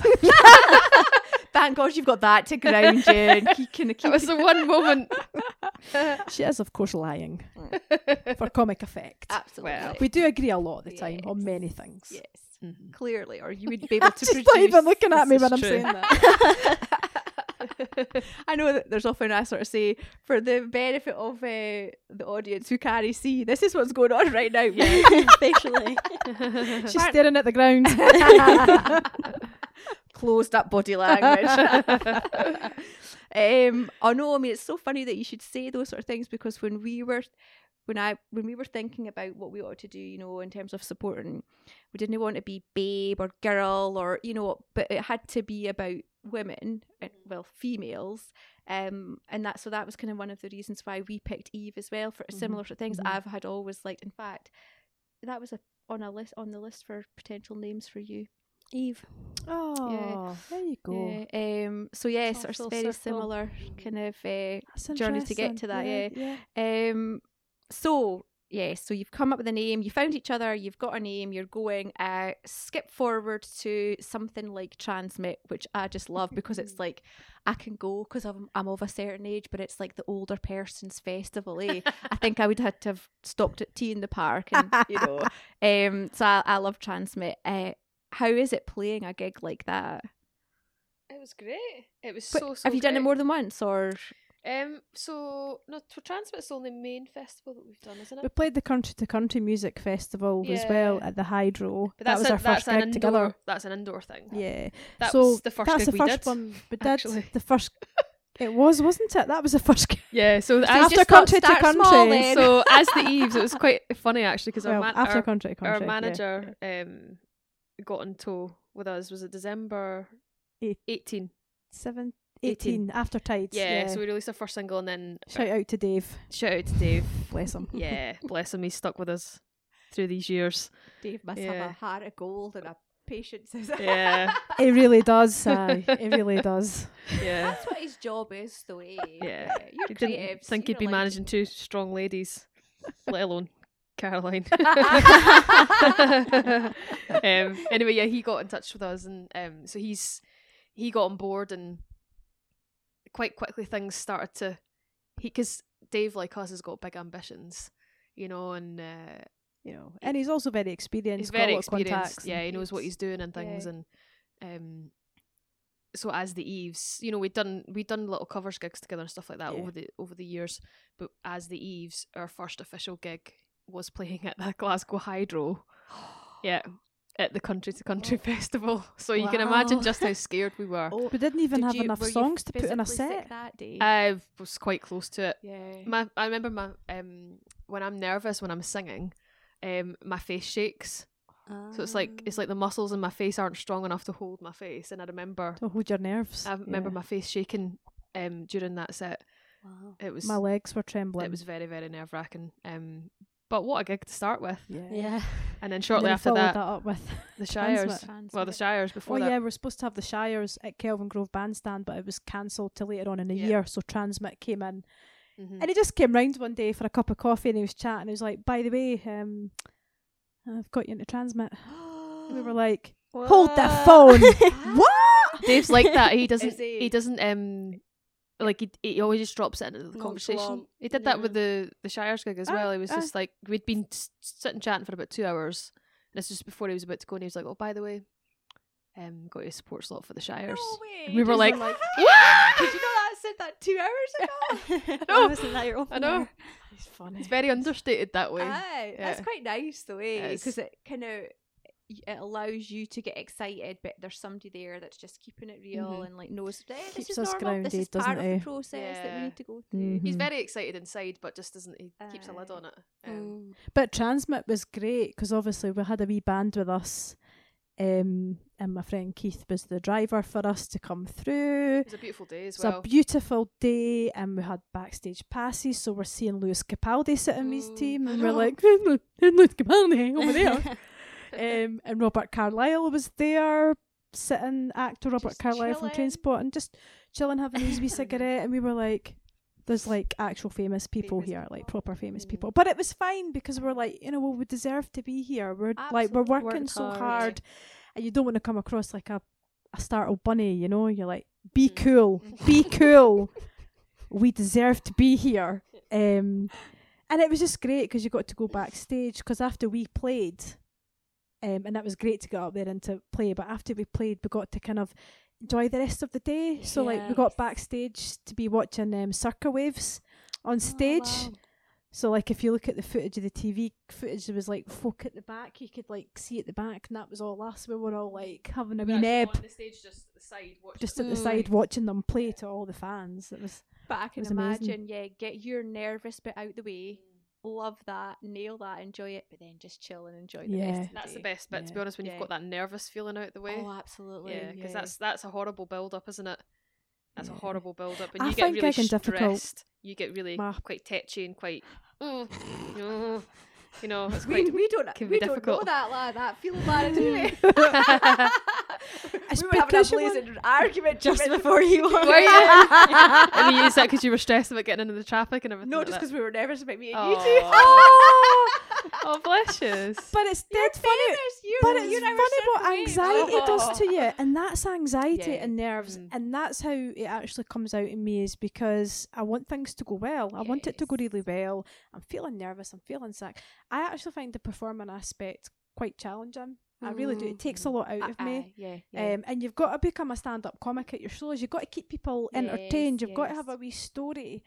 You're great though. You just come out with some corkers when you're on stage. She turns into a comedian. It's really funny. It's I funny. don't know where it comes from though. It just That's starts. great. And if it's Have to do it. organic, then it doesn't sound like scripted and right. Oh no, Yeah. I've tested this material out on some dummy audiences and it works, so I'm going to deliver it to you. But as a an audience member, I just love the people that react and want to engage like that with you as somebody who's come to see you. So I think that it's perfect. What was it? If your anxiety kind of produces this secondary. I don't know what I did, but it was at the Transmit gig, and there was this really drunk guy came, and he walked past the stage. He was going, "Aah!" He was like shouting at us, and Jim Glatley was there watching us as well. And I just shouted back at the guy, going, "Look, son, go and get a wee glass of water and a wee lie down, pal." And he went, "F off," and everyone was howling, laughing. They were like, because I just said to him, "Calm down, son." You know, like totally having a go at him. You know, Jim was poorless, laughing in the corner. It's a bit of a nervous feeling actually, 'cause I never know what Caroline's going to say on Where stage. it's going to go. Yeah. Because it could go too far. I never know. I'm always like, what's she going to say? But then I clam up. Oh no, You tend to clam up on stage. I need her so to bounce you're off. fine with singing, Yeah. Yes. and I'll try to pull her out herself because I know she's terrified. It's that whole thing, because we've not done a lot of gigs as the Eves. Like we did about 5 or 6 in 2019, and then the pandemic hit. So we've not had that going out there gigging 3 to 4 times a week, doing tours and things. We've not had that yet, and that's where we need to The gigs we've had have feel been comfortable again. very you know? high profile, but there's not been a lot of them. Not a lot. Oh yeah, this pandemic. Hey. Yeah. Anyway, after Aye. Freedom Day, everything in. If life is fair, life will just pick up exactly where it left off. Fingers crossed. Hopefully, Yes. Fingers Yes. crossed. Definitely. So you have other creative interests that you've hinted at, and you've hinted and said how you're a creative person. Do you think those are ever an alternative career option? So painting, photography, etc., or is it just the music? It's quite funny because, and I think I was saying to you last night, I was like, you know, I love paint. I love abstract painting. I was really good at art at school, and I started doing my higher art, and then I dropped it halfway through to do something sensible because I realised in a panic that I had no business studies or any accountancy modules or anything behind me, and I thought, I'm probably not going to go to art school, so I should probably drop my higher art and do my businessy stuff because I needed that background to get a good job, a decent job. And I regret that to this day because I loved art and I love painting. So anyway, I'm sure you got me a lovely birthday present one year, or a Christmas present, to go to the Edinburgh Drawing School. And I got some vouchers off of Marisa to go there and do that. And I was a wee bit nervous, but it was great. And I was doing my abstract painting there. Photography, I fell into photography through a friend of mine, Fiona. She's a great photographer. I was always quite interested in starting it. Yeah. So we'd go out on wee shoots, we'd go out on wee landscape shoots, and I really enjoyed it. But she was really great, and I thought, why don't you have an exhibition? And she was too nervous to do it, a bit too shy. I says, look, why don't I do it with you? We'll do a joint exhibition. And I pushed myself to do more and more, to learn about the framing, to mount your pictures up, and we put on an exhibition in Dalkeith. Put on a wee exhibition. In fact, we've had 2 now. And we did that, and it's that thing whereby, do I want it to become a career and put that pressure on myself? Or do you want to keep enjoying Or do I it? want to keep it as a hobby? And I'm one of those people where if I show an aptitude to something, I think, maybe I can make that my job. And it's probably because I don't enjoy doing what I do in the day job anymore. I think at any avenue to get the hell out of it. She loves you, Claire. But Yeah, if you're listening, Claire. I do love, like, seriously, I'm so eternally blessed and grateful I've got this job. I'm not trying to belittle the work that I get, because it's so valuable to me to pay the bills, to do nice things in life, to fund all the music. Like, you know, but it's not where my heart is. I have to be honest. There are days I don't enjoy it a lot of the time, and I don't think anybody really does when they're sitting in an office all day, or like sitting on their Zoom all day. I'm just doing it to fund the things I do like doing. Let's be honest about it. Although I put my all into everything, I don't not show up. No. I will always be there Yeah. for 9 o'clock. I'll do the hard hours. I'll do it. I'll do everything to the best of my ability. I can't do a bad job of stuff. I'm a total perfectionist. So I'll give it everything I've got. But art and photography and music, of course I would love that to be my career, 100% of the time. Of course I would. But it's so hard to make a living from it. Yeah. You know, I've actually got a lot of friends who are artists, and I see the struggle that they've had over the years. The galleries take 50% of their commissions, and you just think, how on earth can they get by in life? Yeah, I don't understand how they can do it. Mm. So I don't know. I'd love to have an art exhibition one day. Like I said to you last night, Marisa, I'd love to have a wee studio somewhere and be that person that I've always wanted to be from a young age. Be that artist who's standing there in my wee smock and doing my painting and doing what I always wanted to do, but being a working class lassie from a mining village. Like, that doesn't happen to people like that. Not at all. So it's that fight that you have with yourself, I you know. don't doubt with your what's I don't know what the word is. What is it? Your determination and perseverance that that it wouldn't happen if you wanted it to. I'm pretty sure if you have what it takes inside of you to do it. Some people like would just have given up by now. Absolutely. Even just with music. So definitely. Yeah. So one day, I think, to answer your question properly, because I do go off at tangent, I would like it to become my career in the future, along with the music. I'm sure it will. And I think as the older you get and the music maybe start to take a back seat or whatever, you don't know that there might be the next phase of my life. You just don't know. Yeah, you can't predict it. Yeah. So you've already kind of mentioned it, you know, you've got your job during the 9 to 5. But what's the average typical day, week like for both of you in the music business? It totally varies, doesn't it? So there'd probably be post-COVID or during COVID or like, you know, because it was a bit different in COVID. And what do you hope Pre-COVID, sorry. after COVID, thinking back, pre-COVID, what was the weeks like?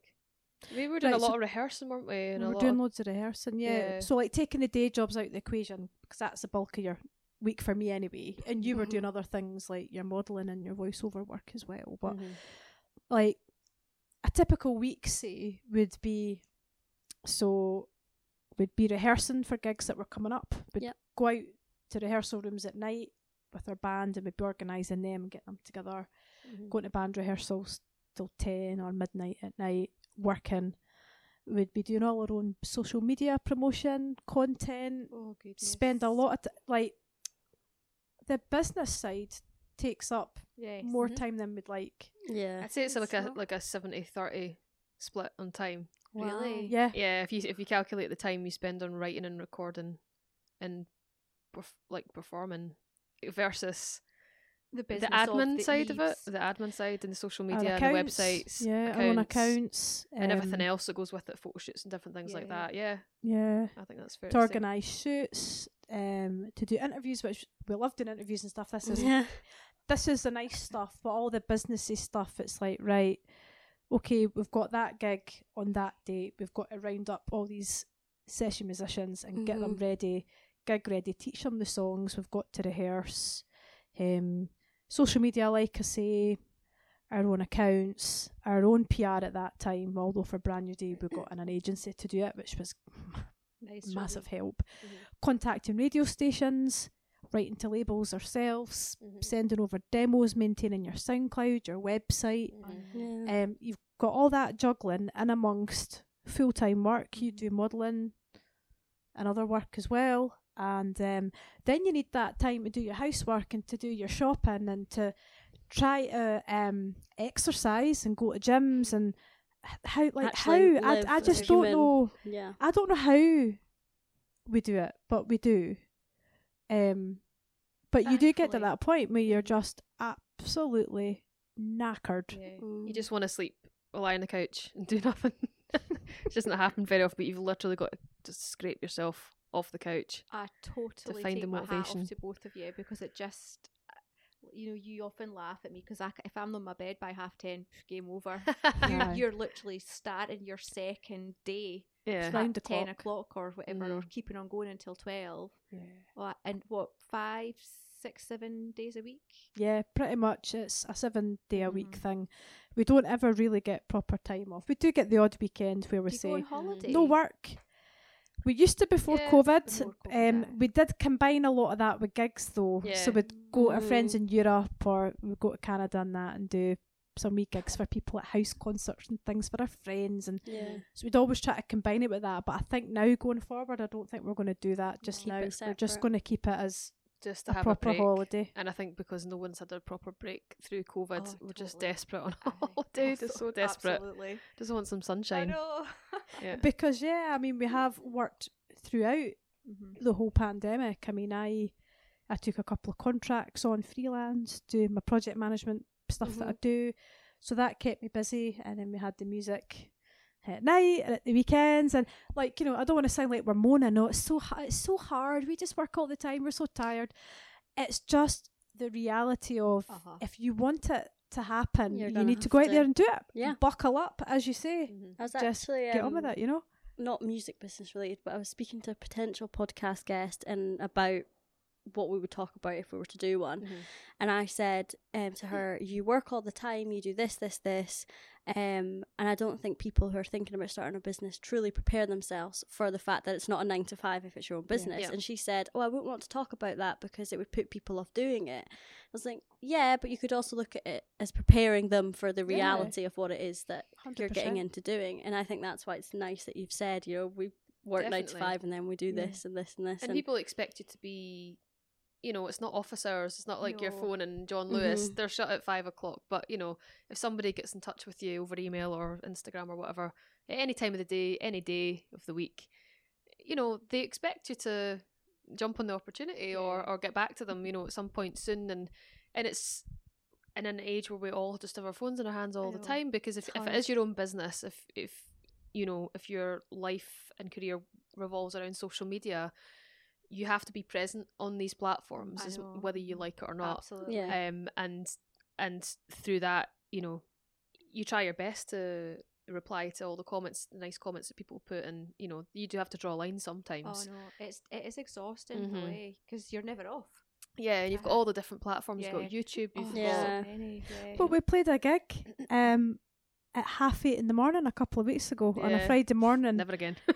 No, they were great. No, they were lovely, but a group in voice-wise. Glasgow, and they wanted us to do an online gig for them at 8:30 in the morning. So we're up at 6:30. Boo, that is the middle of the night to me, by the way. In the shower, Up trying to at warm my 6:30 voice in up. the shower. Fa-la-la! And I'd done a gig before I logged on my work at 9 o'clock in the morning, and you're just like, what is my life? What is this? But I wouldn't have it any other way. And I really want us to get to that tipping point where we get in a position where I can say, I'm not going back to the day job for a while now. Yes. Or ever. Well, ever. I would love to get to that point. Yeah. I would love to. Oh, I'm sure I'd you love to will. as well, for you, That'd be a celebration and a half. Yeah, definitely. That would be. Because that is life changing. Mm-hmm. I mean, you work through all that and it becomes your life and who you are. And then when you lose that part, you think, well, what is my life now? This is a new chapter. And you can be who you want to be. Yeah. Properly be who you want to be. Oh, Not just at night. Yeah. That's it. So you're also a commercial model. Do you feel that the music industry is very focused on the aesthetic and how you look, and just appearances in general? I think there's a bit of both, to be honest. And I think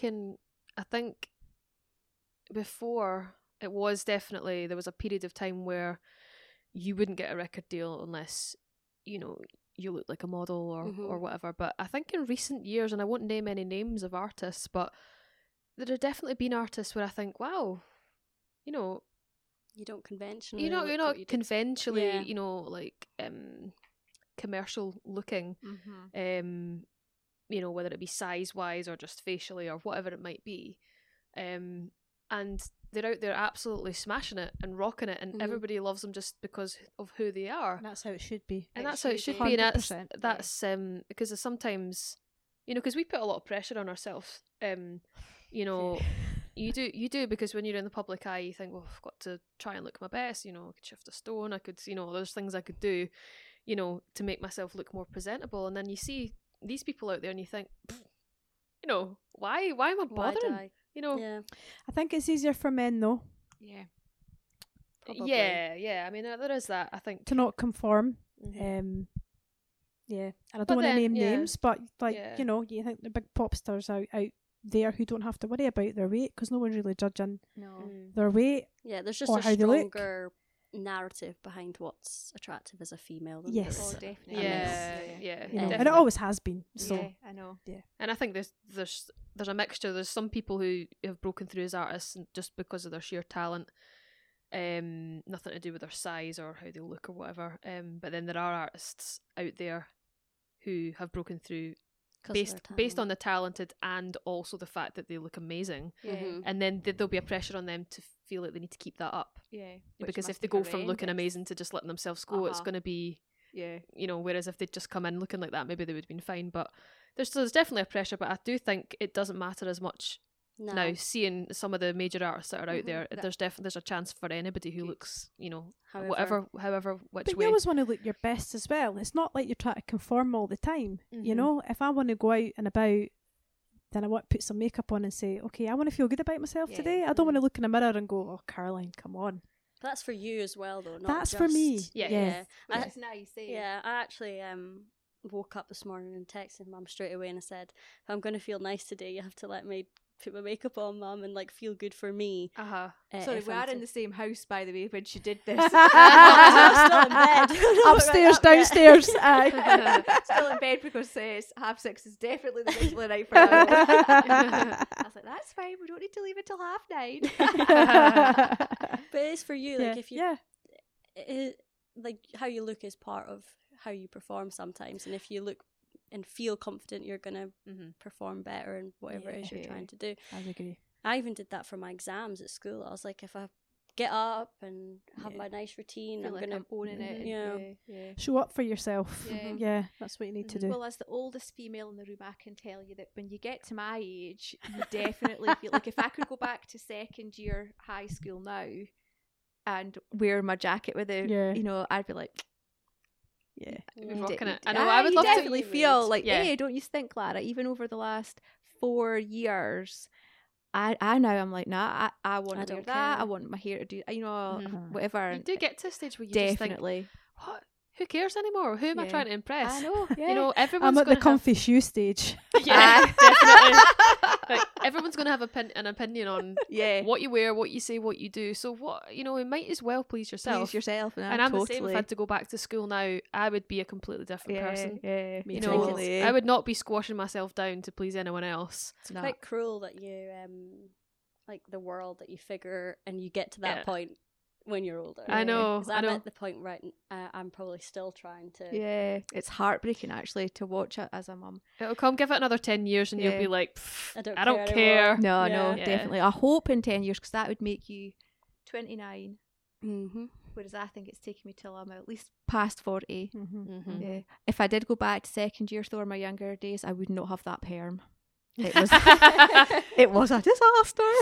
I had a bit of a disastrous perm as well, to be honest, when I was about 17, 18. Oh my God. And there's photos to prove it. And I've begged my best pals to never let them out on social media. They will though. That was back before social media, so so well, let's how's it been growing up in I have a question for you, but how was it growing up and as a teenager with the light of social media upon you? Because I can't think of anything worse. Yeah, it was. I was actually thinking about it when we were just talking about school. Because your differences are so much more apparent, even in, you don't notice at school, but your social media will show your difference. And also just socially, like comparing yourself, what you were doing. So I was talking to my boss the other day about how I would be sitting at home with my mum and dad in like third year and second year school, on a Friday night, and I wouldn't have an issue with that. But then I would go on my phone and I would see tens of people at a party, and they were all posting photos like drinking or like having fun, and then I would then feel bad about what I was doing, because it was constant reminder that you're not that. But I think that I'm lucky that now I don't think it takes us long to realise that that's not a reality. But when you're in first, second, third year, fourth year, you have no idea. You're also not talking to people about it, so you just think that it isn't nice. It's horrible, and I can only imagine now, because it's probably even more. I'll tell you, as the mum of Lara, so I obviously think that she's beautiful because she's my daughter. She's but if I tell you, she can't have her photo taken. Did you know? I'll tell you something right now on as we're talking about this. But as soon as I saw you, I actually thought after this podcast I was going to mention to you to get in touch with Model Team, because I think you're very, very beautiful. Oh, thank you. So that's coming from someone who sees people who do modelling all the time and do things like that, and you're probably very embarrassed right now that I've said that. But you know, I wouldn't say it unless I thought it. But you know, it's all about how you feel. And I was the same when I was at school, and I didn't have any confidence at all, and I wasn't popular, and you know, as far as I was aware. I think that's because you're very, very pretty though, and I think the girls are the worst at school. If they see a pretty girl who's got talent, which you obviously did because you played piano and all that stuff, you know, they're going to want to bully that person, destroy her, bring her down, destroy her. I know, and that's what some people did to you. They bullied you at school, and that's actually why. So me and Mum came to Advancing Eve from very different perspectives and needs, and for me it was very much, you know, I was talking about feminism at school, and I was like, well, actually, one of the biggest issues in what's stopping women is other women pulling each other down, comparing each other and being competitive with each other. And why is there a need? Yes, there's a need for relative and healthy competition. You know, I want to push myself, but there's not a need to pull someone else down to get there. And on our Advancing Eve launch event, I said Advancing Eve is about supporting other women instead of pulling each other down, because it's all good and well talking about what you need to do to achieve female equality, but if you're not even going to start by looking at yourself and what you're doing, then what is actually totally the point? And it's women, you know, like my whole high school experience was being bullied by other girls. The guys were great, you know. I know. And I'm sure they were. No, but like it's just it's that thing. You know, a lot of women will talk about, you know, women equality and, you know, being put down by men and all that sort of thing. But most of the time it's women doing it to themselves. We're terrible, and we wanted to be brave and be the ones that said that, because so we openly say to people, we are not about feminism at all. Because actually, so me within my school life and my working life, I've always had way more issues with other women than I have ever had with a man. And I have probably been part of that myself, but I've not been able to identify You're not conscious of it. You're not conscious. It's like this, but no one actually says, do you know what, men are one thing, but we're actually really not very nice to each other as women either. I actually prefer a lot of male company. A lot of my close friends are guys, and I love the banter. I love having a laugh with them. I've been very lucky. I've got some really good male friends who are really good men. You know, and we know there's the whole Me Too thing, and there's a whole lot of other behaviour that goes on, which is awful. And that's another subject. But I do think that as women, we've just got to hold each other up, and we've just got to support each other a wee bit more, and like stop trying to bring others down. You're not benefiting from it. They're not benefiting from it. It's a negative. It's actually place redundant here, to do. Really. It's very negative, and why tear people down? Why not? It's competition, isn't it? It's jealousy, competition, often masking your own insecurities. You know, well, if I say that to that person, that'll bring them down, and you know, I'll feel better about myself for 5 minutes. For 5 minutes. That's the thing. It's for short 5 term. minutes. It's not fixing. The thing you don't realise when you're at school is that every single person, even the popular girls, they have their own internal struggles. Absolutely. And they don't know. Everyone has a struggle. They don't know, you know, what other people are thinking and stuff, and they have their own, and they might put on this facade and things like that, and everybody might love them and things, but you know, they're still worried about what they put on their social media. They're still worried about these things. They're probably thinking about it even more. So like when going back to my experience of school, it was the likes thing of social media was it was a numerical validation for what you felt at school, that you weren't popular. So, you know, you were comparing your 29 to their 250. It's a measure of popularity and self-esteem. Yeah. And you were aware that they knew it. And actually, in my last year at school, my school held a training day in which this company came in, and they asked everyone in my year to go to that end if you think you're popular, and go to that end if you think you're not. And if you're in the middle, stay seated.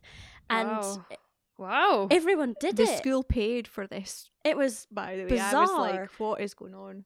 And they redo it. They still do this event, and it was horrific sitting in the middle and watching the popular people go to one end and the others, and then afterwards the whole year group just felt it had, just like social media does, it had put what everyone was aware of physically, and it was just that would have been a hard thing though, because there might have been people, maybe some popular people have a wee bit of humility about themselves, but you know, you might be sitting there thinking, well, I'm perceived as a popular person, but I'm not going to say that. No. Yeah. I'm not going to be like, I'm so popular, you know. So there must have been a bit of like conflict. What should we do? You know, what should I do here? Where should I move to? Yeah. And maybe you might be feeling really insecure and thinking, I'm not very popular. But do you want to reflect, show that to other people, or do you want to say, no? Well, actually, no, I'm comfortable. You know.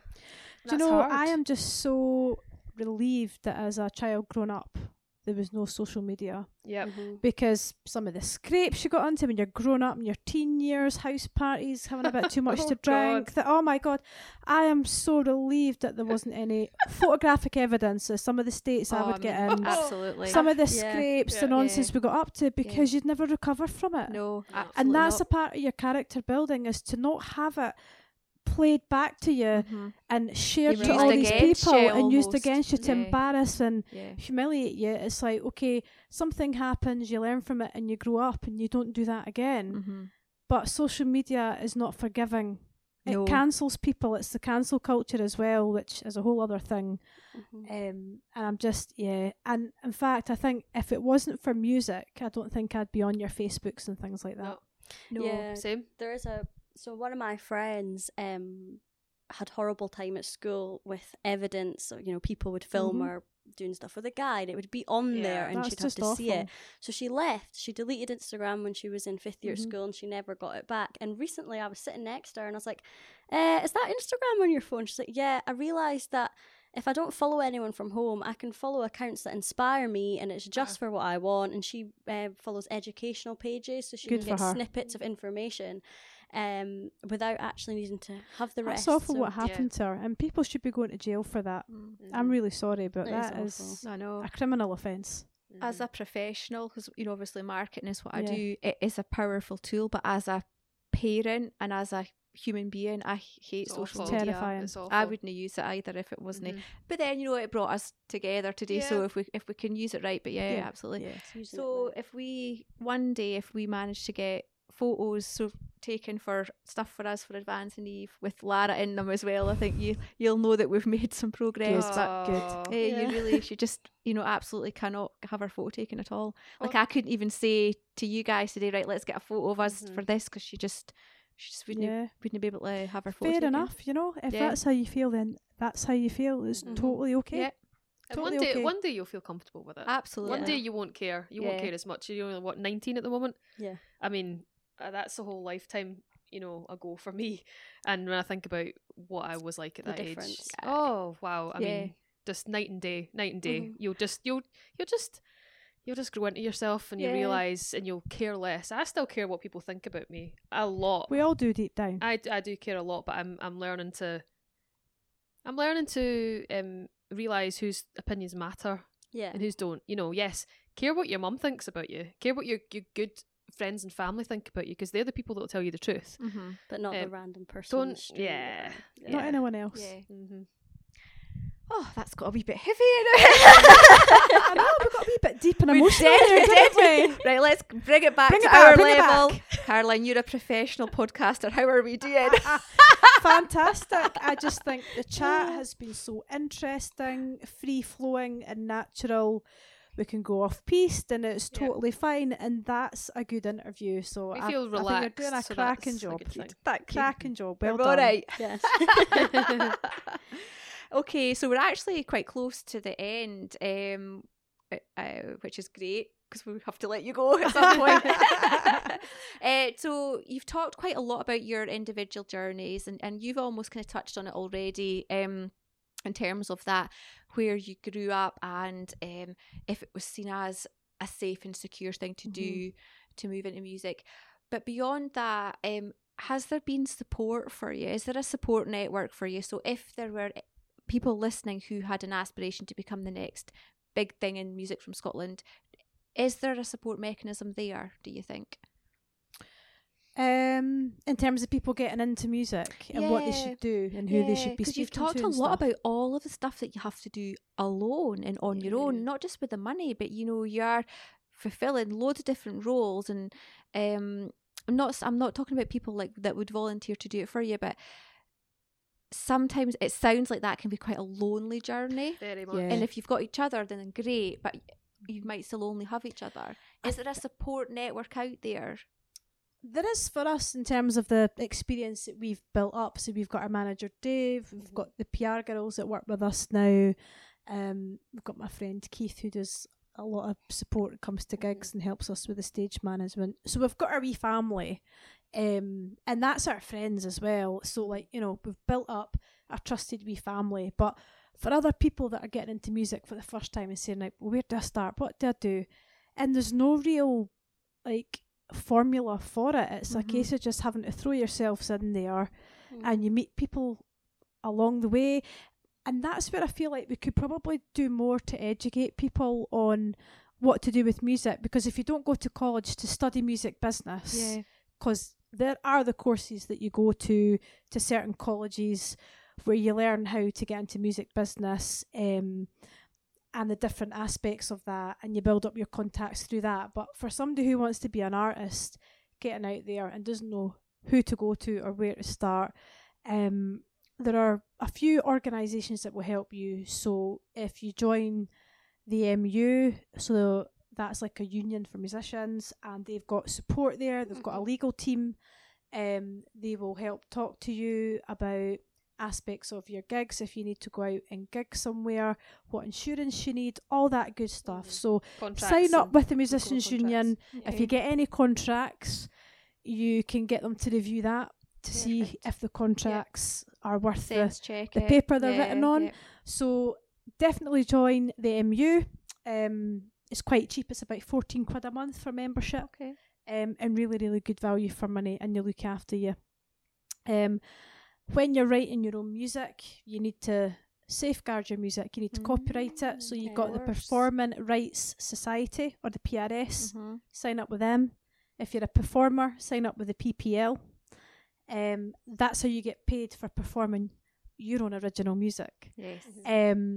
We've got some conventions on as well. In Scotland, we've got something called the Wide Days convention.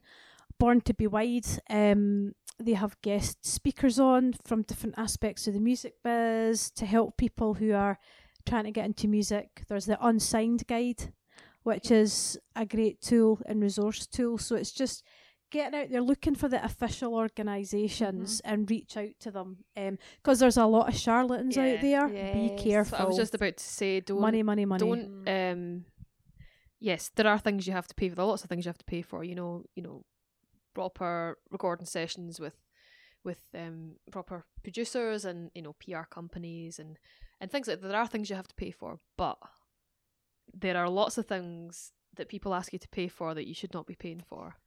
Along the way I've signed up to things, like getting people to review your music and stuff like that, and you maybe pay 150 quid and then you never hear anything. Things, and you learn along the way. But playlists, pay to be on a playlist.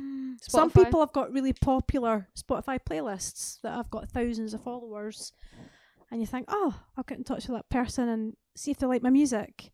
they come back going, yeah, your song's great, but it'll be X amount of money to get on a playlist, and you go, what? And they have it all. They have it all sorted. So it'll be like, if you want X amount of this plays. place. this amount of plays, it'll be this amount per month. If you want to be placed at the top of the playlist, it'll be X amount per month. And it's like, That's not real. Spotify, what are you like? Are you actually? They must be aware of it. Yeah. But it's kind of like, But it's like a business though within itself. Mhm. It's like you could set up a company that does playlists on Spotify. You pay your normal sub to Spotify, and you've got your playlists, and then you're actually profiteering from getting people to pay to be on your own playlist. Now, something doesn't feel right about that whole setup. Definitely not. It's It not seems right. the complete opposite of what Spotify is meant to be about, eh? like discovering new music and discovering new artists and things Yeah. like that. And there is all these people that are just making money off the back of it. Yeah. Yeah, there's definitely this. It's a minefield out there. It's a hard industry to find the genuine, real people. Mm-hmm. And you'll get a lot of people, oh God, over the years, so many people saying, oh, you know, I could make you famous and I can do this and that, and I work for this company, and you're like, no, you don't. You know, but at the time you think, oh, Or you they know, worked for them at one point, somebody, and they're still this saying company they do. wants to sign Making the me or tea. whatever, or it's a lot of rubbish, you know. Yeah. Genuine deals and opportunities don't come knocking very easily, especially when you're in that early stage, No. unless you're a super talent Aye. that's like, you know, Yeah. we snap you up right now. Yeah. But you know, it's, if it seems too good to be true, it probably It is. is. Good Don't advice. sign anything out of desperation either. No. You know, I've seen Get the MU to check it over. get them to check it over. That's a great call. So just watch what you're doing. Yep. Good. Grand. Okay, so what are your future aspirations for the Eves? World domination. Love that. That's the best answer you could have given. Yeah, pretty much. Future We want it all. aspirations. We want it all. Yeah. Well, Why I mean, not? it would be nice to get an album out at some point. We're still building up a following, so we're going to see how far we can get the following before we put out albums and things like that. But I think future aspirations in the short term, put out another couple of singles this year. Yep. Hopefully get on some playlists on radio. That would be fantastic. Try and get a wee tour. Try and get back into the gigging and possibly support a big act on a tour or something like that would be really nice, wouldn't it? Yeah. That's what we And maybe I've- get a wee deal or two. That would be Yeah. nice. Yeah. For sure. Definitely. That sounds good, eh? Yep. Don't doubt that it'll happen. No, not at all. thank you. Thank you. So I was going to ask, where can we come and see you? So that's to kind of to be confirmed in 2021, 2022. We've got a couple of gigs this year that Yeah. we've been Good. booked for, So, well, actually, we're up to Tyree on Friday. We're flying up to Tyree to do Wow. an online gig for the Tyree Music Festival, transmitting live. So they couldn't put the festival on this year because of COVID, but they're doing an online thing. Yeah, and we're doing it next year. We're going to perform at the Do festival the next actual. year. Yeah. If hopefully God willing goes ahead. But So we're doing that this weekend, and then we're playing at the Vibration Festival in Callendar, Falkirk on the 4th of September. On the Saturday, I think that is. And then we're playing at Capers in Canish. Which is up in Inverness. In Inverness on the was that the 17th of September? Yeah. 18th? It was one of 17th. those days. So yeah. Good. A couple of things to Got a look couple of forward things, to. yeah. Ease ourselves in Yeah. slowly again, you know. Is there anything our listeners could do to support you, other than just listen to your single? Well, obviously, there's obvious things. Follow on social media if you can, and things like YouTube and stuff like that. Sign up for that. Come This along. is where I say the link is in the bio. She's got you prepped for that.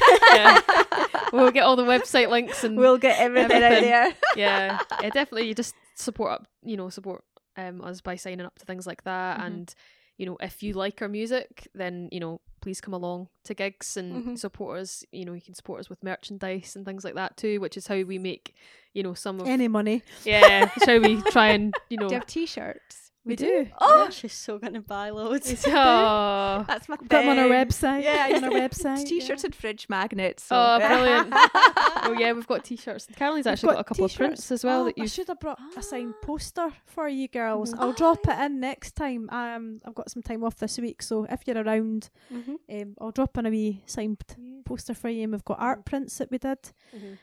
So that's artwork for one of our singles, a proper original No way. A little- Do you a have little one for the bit brand new day painting. one? abstract painting. We did that. Yeah, well, you did it. Yeah. I didn't have any part in it. That was me trying to combine my love of painting Painting with with music. the music. So I did the artwork for one of our singles, and we've got it on beautiful, proper quality paper. It's a framer. Oh, Plug. See what we're doing here? We're plugging away. great. Well done. I mean, share our music Yeah. to your friends and your family. If you come along and see us, and if we've got any nice merch that you want to buy, Or even Really just, like that. even just buy the music, Yeah, buy the music, definitely. download the music as well as stream. If you download, I don't That's- understand what this means. So Streams just play. I've got an download- Apple subscription. Does that mean that you've got money from me downloading it? no. Oh, So no. you stream. So Do like ya? your streaming rates, like it's not even a penny. What is it? Yeah. 0.00 Oh, something no. penny. But But- if you've got the old iTunes Yeah. account, you can download a song for 59p. So like Yeah. but look, And then it's artists all have good. other It's- pages like Bandcamp and stuff like that where you can actually buy the song, download it, and things like that. So you own the copy of the song Yeah. on your computer. Oh, I see. And Right. like Which is dying out, to be honest. It is I dying know out. for us, like Um, if we streaming is obviously a very very convenient tool. Like I use Spotify all the time, despite not agreeing with what they pay artists. Uh-huh. And I would quite gladly be paid £10 a month, but I would quite gladly pay £50 a month Yeah. for that. But what I tend to do is if I like an artist, I will use the streaming just for the convenience, but I will go and buy their vinyl album, or go and buy the CD, or buy a t-shirt or something like that, or Something. go and see them in concert just Yes. to balance to out. balance out, the fact that I'm getting a lot of use and pleasure out of this, music. I want to give some money, because it's the only way they can sustain a living. Yeah. Mhm. Yeah. And you'll understand because Of course, yeah, The flip absolutely, side, yeah. yes. Well, we'll buy some merch. I like the word merch anyway. Sounds cool, doesn't That's it? the edgy. Get some merch. Sorry. She's cringing. Honestly, all the time. So if you could be asked any question in the world, what would it be, and how would you answer it? If you have different ones, feel free to do your own. Because you're going to be so famous. This is where I look at Caroline, because I have no idea. I suppose getting to know us more in terms of who we are as individuals rather than just the Eves. So for example, what are your strengths and weaknesses together? Like, so how do you complement each Yeah. other with your personalities, I suppose. And just getting to know the people behind the music a bit, because it's all fab to get the story and the journey of how we came to be.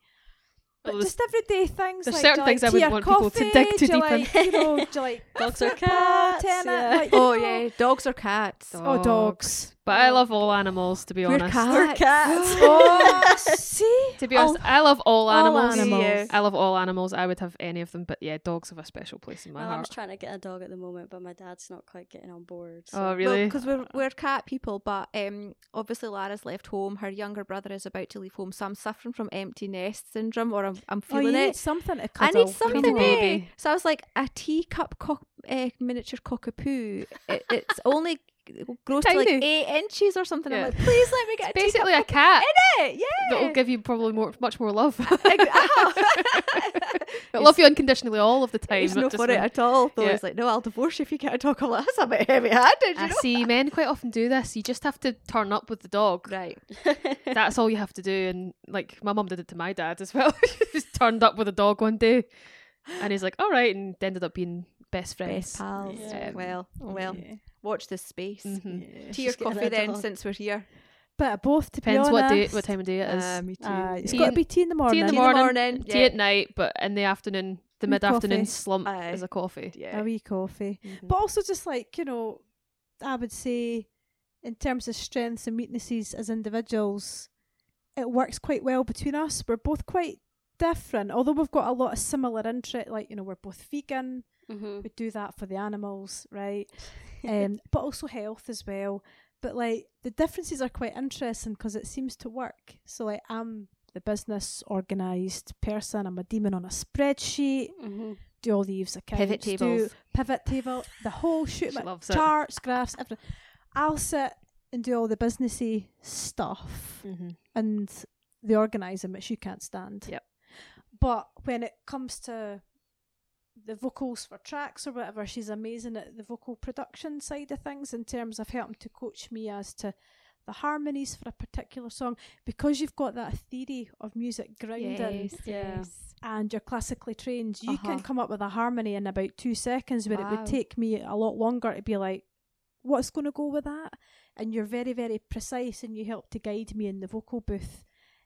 So like she's got that wee strength, I've got the other side, and we work together, you know. And to be honest, it wouldn't have worked without either of our strengths, because you know, may have had a certain amount of songwriting ability and singing ability, but without Caroline's business mind, we wouldn't be where we are right now. Yeah, you need both. You really do, and I didn't know a lot about the business side of music, and you've taught me so much about distributing your music and how to get it in. You know, because you can't just put out a song and it automatically goes on Spotify and iTunes and all that. You have to get a company to distribute it for you. And then there's PRS, where that's how you get paid, PPL, all these different governing bodies as well. Collection societies. Yeah, I didn't know how to do any of that. And I think that's probably a lack of that with musicians. With music, yeah. I think that's probably what sorts out, you know, who actually makes it, who doesn't. And, you know, and you don't always necessarily need a management or, you know, labels to tell you how to do that. You know, you can actually just teach yourself or be taught by someone and learn how to do it yourself. And you need that business mind. You need that combination, right combination to take it forward. An old boss of mine used to say there's a difference between baking the cake and running the business of baking the cakes. So you've got both. You've got the baking the cake and the knowledge to run the business, the cake baking business. Yeah, totally. And I think you can see that quite a lot with creative. So my husband's brother, Lara's uncle, is a goldsmith. Right. So creative. But the business side of that, it's a different skill set. Some people struggle with it. Yeah. So no, absolutely. Because you mentioned about the music business or learning about the music business, but I suppose that it's when you say the music business, you just think of all the stuff that you've just mentioned, but actually the business of the music. It's It's its own beast. Yeah, definitely. And it takes up too much of my time, and I would rather not do it. But I know because of what I do in my day job that I'm the best fit to do it. And you've just got to rise to the challenge and use the skills you've got. You know, and I spent years learning all that to get to where I am. So what's the point of sitting struggling? You just need to go, you know what? I just need to do it. Just need to go on with it. Or trying to pay somebody else to do it as well. Try to pay someone else, but then often... Who would never be good enough, would they? Yes! Oh, she's got the measure of you very quickly. She really has. But you're good for kind of reining me in, because you're definitely more laid back than me. So you'll obviously rein me in, Marisa. When, I do work a lot. Like, I work around the clock. I'm a workaholic. And it takes for Marisa to say, no, you're not doing anything today. Stop. And you've got that healthy kind of balance. Although you're more my a boundaries workaholic have been now, pushed, though. I tell you what. Yeah. But you do help to rein me in. Yeah. Good. Yeah. You've got to stay healthy. Oh yeah. You know, there's no point if you can't be sleep deprived forever. No, not at all. It just would end up impacting on the music, really. Yeah. You want to wrap it up then? Yeah, so thank you very much for coming and talking to us today. It's been awesome. It was a great recording, I think. And is there anything else you'd like to share with our listeners before we wrap up? Oh, well, going back to dogs. Oh, yeah. Oh, so we love dogs. Yeah. So I'll hand over to Marisa for this segment. I love animals in general, but yeah, dogs. I ended up getting involved in a dog rescue who are based out in Serbia. And both of us did actually. In fact, going back to business minds again, I got involved just through a friend of a friend and gave a donation and ended up going onto their Facebook page and having a wee look. And at the time when I looked, the Facebook page wasn't up to much, you know. the guy who was running it didn't really speak very good English, and it just wasn't social media friendly. It was far too graphic.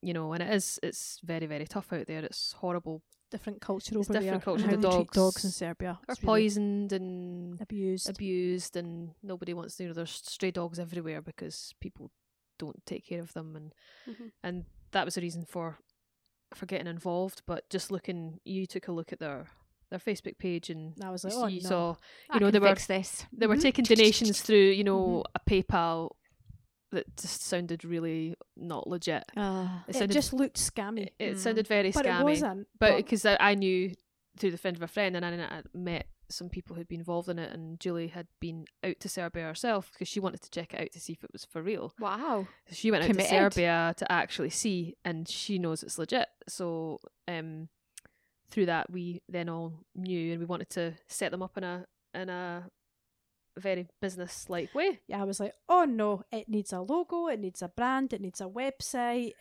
Come on, guys, it needs a business bank account, it needs all this. But so no one's going to do that but we just decided that would be our contribution. We would pay to get a promo video done, and Wow. Set up the website and set up all our social media and stuff So like what that. is the organisation called? Picos Pack. Oh. What's the website? www.picospack.org. Yeah. .org. And yeah, so I thought we were going to set it up, and then that would be our contribution, and sail off into the sunset. But actually, I pretty much run it day to day. Oh, You no do, way. Yeah, so You the UK fundraise side, every month. the UK Yeah. side of things. So I do all the social media posts.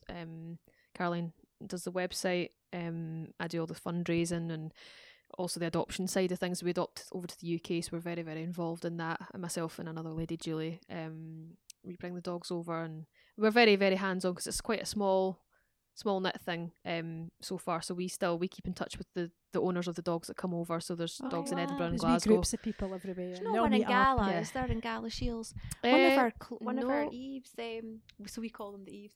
That's nice. Chloe, Dilly by Chloe. She has a rescue dog. I'm sure it was from Serbia. Right. There's a couple. There's a Serbia's Forgotten Paws as well, and there's other organisations. But That would have been strange, though, wouldn't it? It would have, if I know. that had been. I know. Yeah, I know, it's mad, but if you ever Shit. want a small dog, we can probably sort you out. I know. You have like an Give a dog a wee You could home. just arrive and you could just say, to your husband, We "What's have the this dog. little Serbian stray? It's got nobody and Unloved. doesn't eat much." It needs a home. Can I say that's not what he doesn't like? It's. Small dogs just I said that to him. I Pebbles. said, it'll be like a little Pellets. nut. Pellets. Maybe pellet.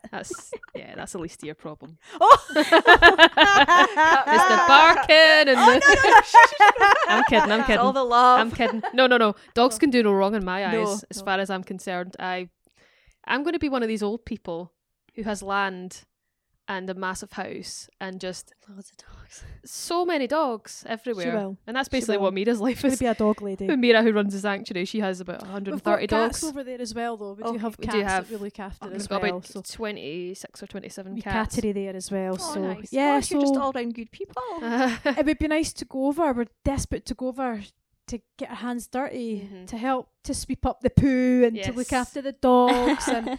But we just can't travel at the moment, Yeah. so It will happen, though. It will happen. We'll be over. But But that's like music and dogs are my passion. I think if you Yeah. weren't doing the music, you'd probably run your own 100%. dog sanctuary, Wow. or you'd help out at Yeah. a dog rescue. That's what. Yeah, you would. 100% love. There's the bottle bank. Yeah, there's nothing that compares to an animal's love. I mean, you're probably the same. I don't have a huge amount of experience with cats, but I know that sometimes they can be very, very loving. Oh yeah. And yeah. if you get the right cat, 'cause some of them can be very aloof and things, but the love that you get from an animal is just Aye, definitely. it's just so different yeah. and It's unconditional, isn't Yeah. it? Yeah, You know? unlike children. well, full of conditions. true. Perfect. Oh well. Perfect. Yes. So thank you very much for coming on. Thank you for having us. Thank Yeah. you. Good luck. Really enjoyed I the know. We're gonna be your chat. groupies Yeah, forever. I'd love to see you again. Absolutely. It'd be great to see you with my girls. merch on. Get your t-shirts on. Yes. Thank you, ladies. Right. So See you thank later. you. Enjoyed Bye-bye. it. Bye. Bye.